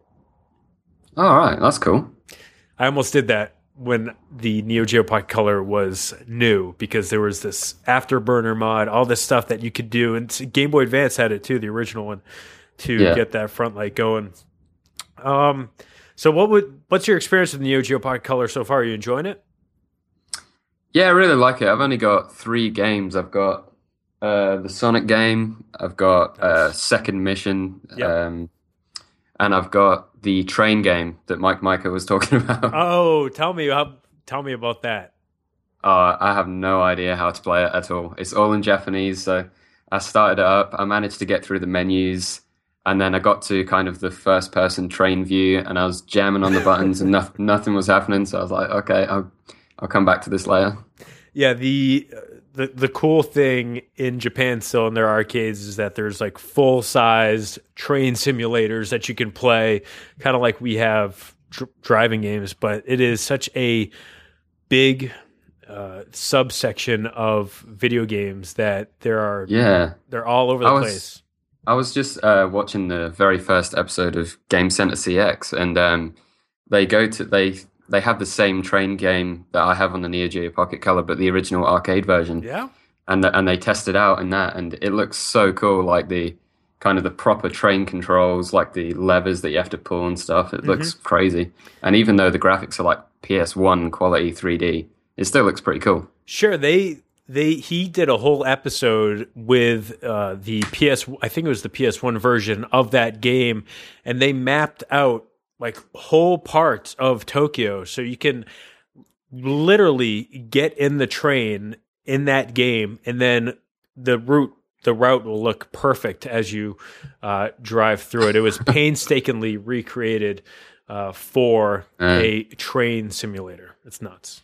That would have been so cool if you played that game before you went to Japan, because you'd know exactly where to go. I wish I did. That's still the biggest thing when I go to Japan. It's getting on the right train and making sure that you are heading the right direction. Otherwise, you can lose a lot of time, you can get lost, and you can show up at a train station without any English maps. So watch out. I tried to stick to the ones that have the little English button on the machines. Yeah, you got to. So you've been to Japan?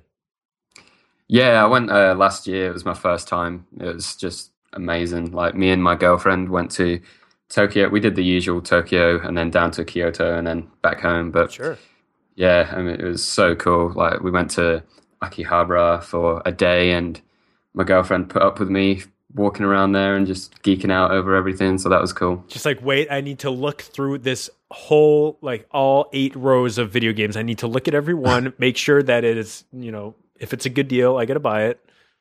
Yeah, I mean, I'm a huge Shenmue fan, and when you go into Super Potato, they have sealed copies of Shenmue as you walk in for $7 for nothing. Yeah, the game's all over the place, and even used copies are like 50 yen, 100 yen. It's kind of crazy. Yeah, and I mean, we went up to the arcade at the top, and my girlfriend beats me at all arcade games, so it's just perfect match. Yeah, perfect. So with all that stuff being said, a couple other things that I want to hit on as we look towards the future of Back in My Play. I've been spending the last couple of days really sitting down and looking at what the possibilities are for the show, talking with some people and seeing really how this could evolve, and if it is worth evolving, maybe if it's worth doing more video content with a website or whatnot. And this is going to be really up to the audience. I really need to hear from you guys if you want to see whether it's more video, whether it's doing some stuff on location at certain areas. I would love to do that stuff, but if we do it, I'm going to have to look at something like Patreon or something like that to raise funds, because a couple of things that I have been looking at is going to the Portland Retro Game Expo and shooting and recording some stuff there, audio and video. Also, lots of people on the West Coast. Might as well stop by and see if I can see Mike Micah's crazy basement of video games and see what he's can dig up in terms of cool relics, maybe play some Half-Life on the Dreamcast. So I want to put this call out to you guys. You can email me at kevin@backofmyplay.com, whether it's about this or anything, some feedback on the show, whatever you want to talk about, and let me know what you want to see, because again, I really enjoy doing this, but I think it is something that there's a void in retro video game coverage that I would like to fill, and I don't do it with writing. I like doing it with audio and video because that's kind of what I do with the other jobs that I have. So if you're interested in that stuff, just take a second, email me, kevin@backofmyplay.com. Just give me some input. Let me know what you want to see, whether it's in terms of that or also on upcoming episodes. If you have a certain game you want to see covered or certain guests that you want to have on the show, let me know. So, I don't know. Lloyd, you want to see some video? Yeah, I'd love to see some video. I think one of the best things about Back of My Play, about the video content that you've been doing and also the podcast, is just not being too judgmental about the games and kind of understanding that they were made at a different time and place, and you kind of had different expectations as well back then. Mm-hmm. So I think it's a good, it's a different vibe from other podcasts. So I think that's why a lot of people are appreciating it. Man, that's what it's all about. It's about the positivity, and it's not necessarily saying that we can't be, we can't give, feedback on a game, saying, maybe this didn't work out so well, or in hindsight, probably not the best idea, but these games are looked back on really fondly. Even, when we had Jonathan Metz on to talk about Mile on Secret Castle, I think that game is bad. Like, I think that is a bad game, but I can totally respect why it is such an important game for his childhood, because it was one of the games that he had. So he played it over and over and over again. And even it was so funny. I was watching the Unprofessional Fridays on Giant Bomb, and they even played some of it. And still looking at it, I'm like, I can't stand this music. This music's terrible. In hindsight, I should have went back into that episode and replaced all that music with other video games just to make it a little bit more enjoyable for everyone else. But all joking aside, hopefully that is getting across, and we're delivering to everyone out there. And it's great to hear from you, Lloyd, that that has been the case with you. Yeah, definitely.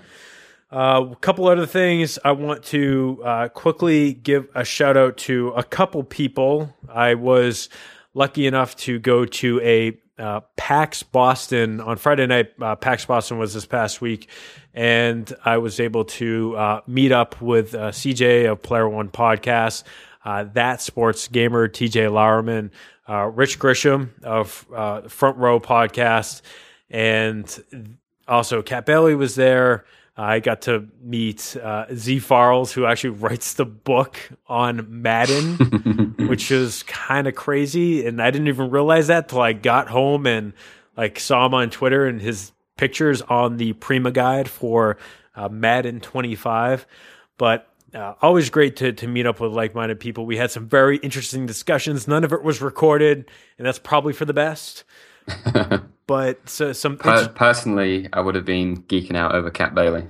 It was funny because I didn't know she was coming to the dinner, and of course, I mean, both of us, we've probably read a lot of her stuff, whether it was on 1UP or GamePro, US Gamer. Now she's doing a lot of work for them, and of course on Retronauts, she's been on that for the past couple of years. Unfortunately, I don't think she has been on very much in the last year or two since they've redone the podcast with the Kickstarter, but she is super knowledgeable about RPGs and sports games. So that was cool to hear her take on some of the newest in the RPG sector. Yeah, cool. So shout out to them. Check all their stuff out. And finally, update on guests that we have coming on the show for the next couple weeks. Still waiting to cross my fingers that we can work something out to have Patrick Klepek on for next episode to talk about Yoshi's Island. The next couple of guests after that are Greg Stewart from Player One Podcast to talk about Metal Storm. Let's see.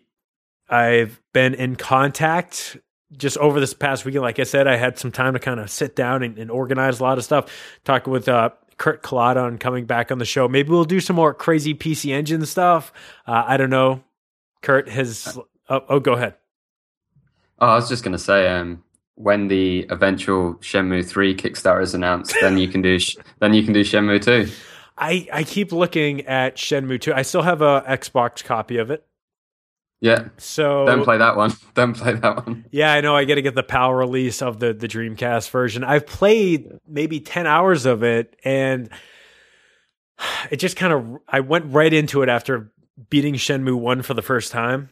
Yeah. So that probably wasn't the best idea, but I was on a real high, and then I just kind of got busy with other stuff and needed to take a break. But I hear it's pretty good. Yeah, in terms of the actual gameplay, it's definitely improved over the first one. There's way more stuff going on, a lot more fighting and things like that. But it definitely has a different feel, and it's probably wise not to play it until you know that the story can continue, because you'll be in the same hell that everyone else has been in for all these years. Don't spoil it. 10-year-olds.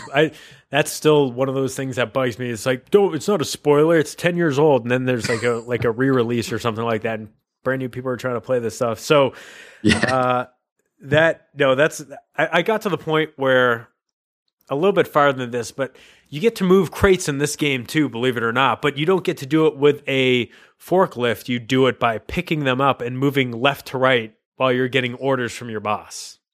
Yeah, in the Japanese version, he's like, niggy, niggy, niggy. Yeah. Left, right.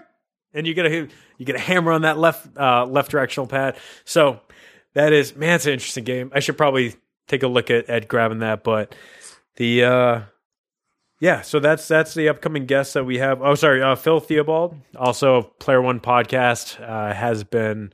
I've been talking with him about coming on. I think we're going to be doing either Mega Man 3 or we're going to be doing Jackie Chan's Action Kung Fu for the PC Engine. Both great games. I think that is it. So what I'm going to do right now is I'm going to say this is the end of the show. Right now, this is the end of the show. I might be riffing with Lloyd since we have about 10 minutes to talk about stuff before Josh gets here. So this is, from here on, this is extra. This is stuff that is not scheduled. It might not be top tier as the rest of the episode was, but if you want to hang out, it's bonus content. We're going to hang out and talk about games. I got a couple topics in front of me that I want to discuss, and then also talk about some of the ideas that I have for future content on the show. So if you're done with the podcast, if you think I've had enough, it's probably been about 2 hours.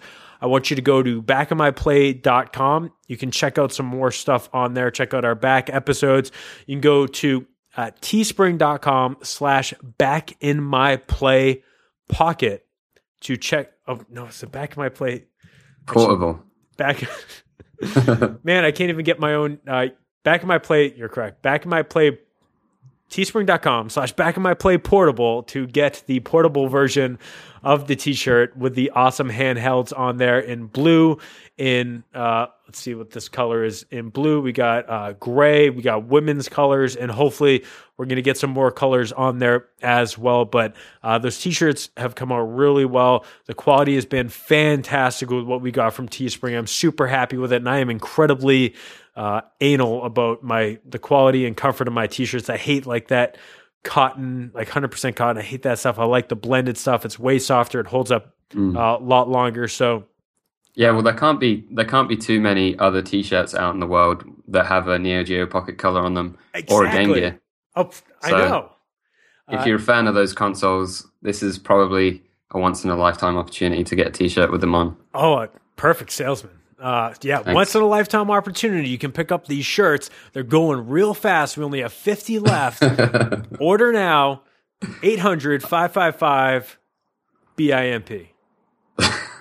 That kind of works. So you can't lie about the numbers because they can see it on the website. Oh, that's true. But we still need to sell about, at the time of recording, we get to sell about 25 more of these shirts. And again, this is a really cool variation of logo. I can't promise that we're going to do a reprint, but for now, you can get in on those and you can wear that proudly in public and have people say, "Oh, I totally remember Game Boy. What's the one up on the upper right hand?" Yeah, it's a Neo Geo Pod Color. You're going to go to eBay right now and buy one. It's got 40-hour battery life. You can get in this whole discussion. Check out Back of My Play. They got a really good Neo Geo Pocket episode.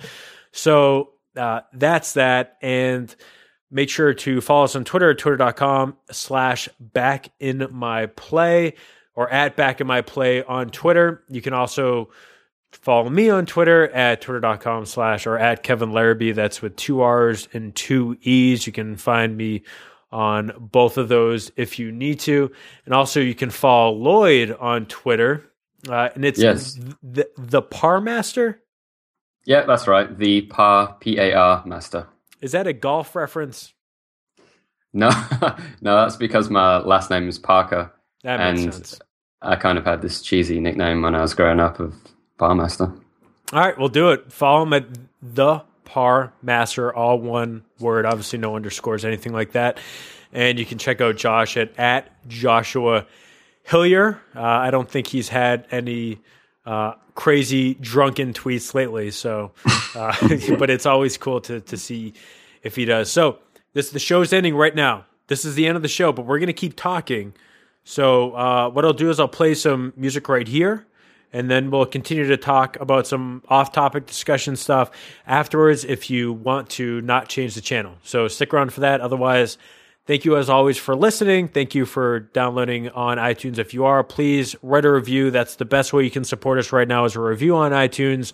And you can check us out, like I said, on Twitter, youtube.com/backinmyplay. Hopefully I'll be doing some more stuff, and I'll be doing some more streaming at twitch.tv/Kevin Larrabee. I am out of breath. Thank you, Lloyd, so much for coming on the show. We will be talking about some Sonic in a minute, I guess, or I guess in the past. Yeah. You got to think fourth dimensionally, as Doc Brown says. Thank you, as always. We'll see you next time. Hey, guys, after the fact, I realize this is already 2 hours and 15 minutes long, so here's just some music. Don't worry about the other stuff. Thank you, as always, for listening. We'll see you next time.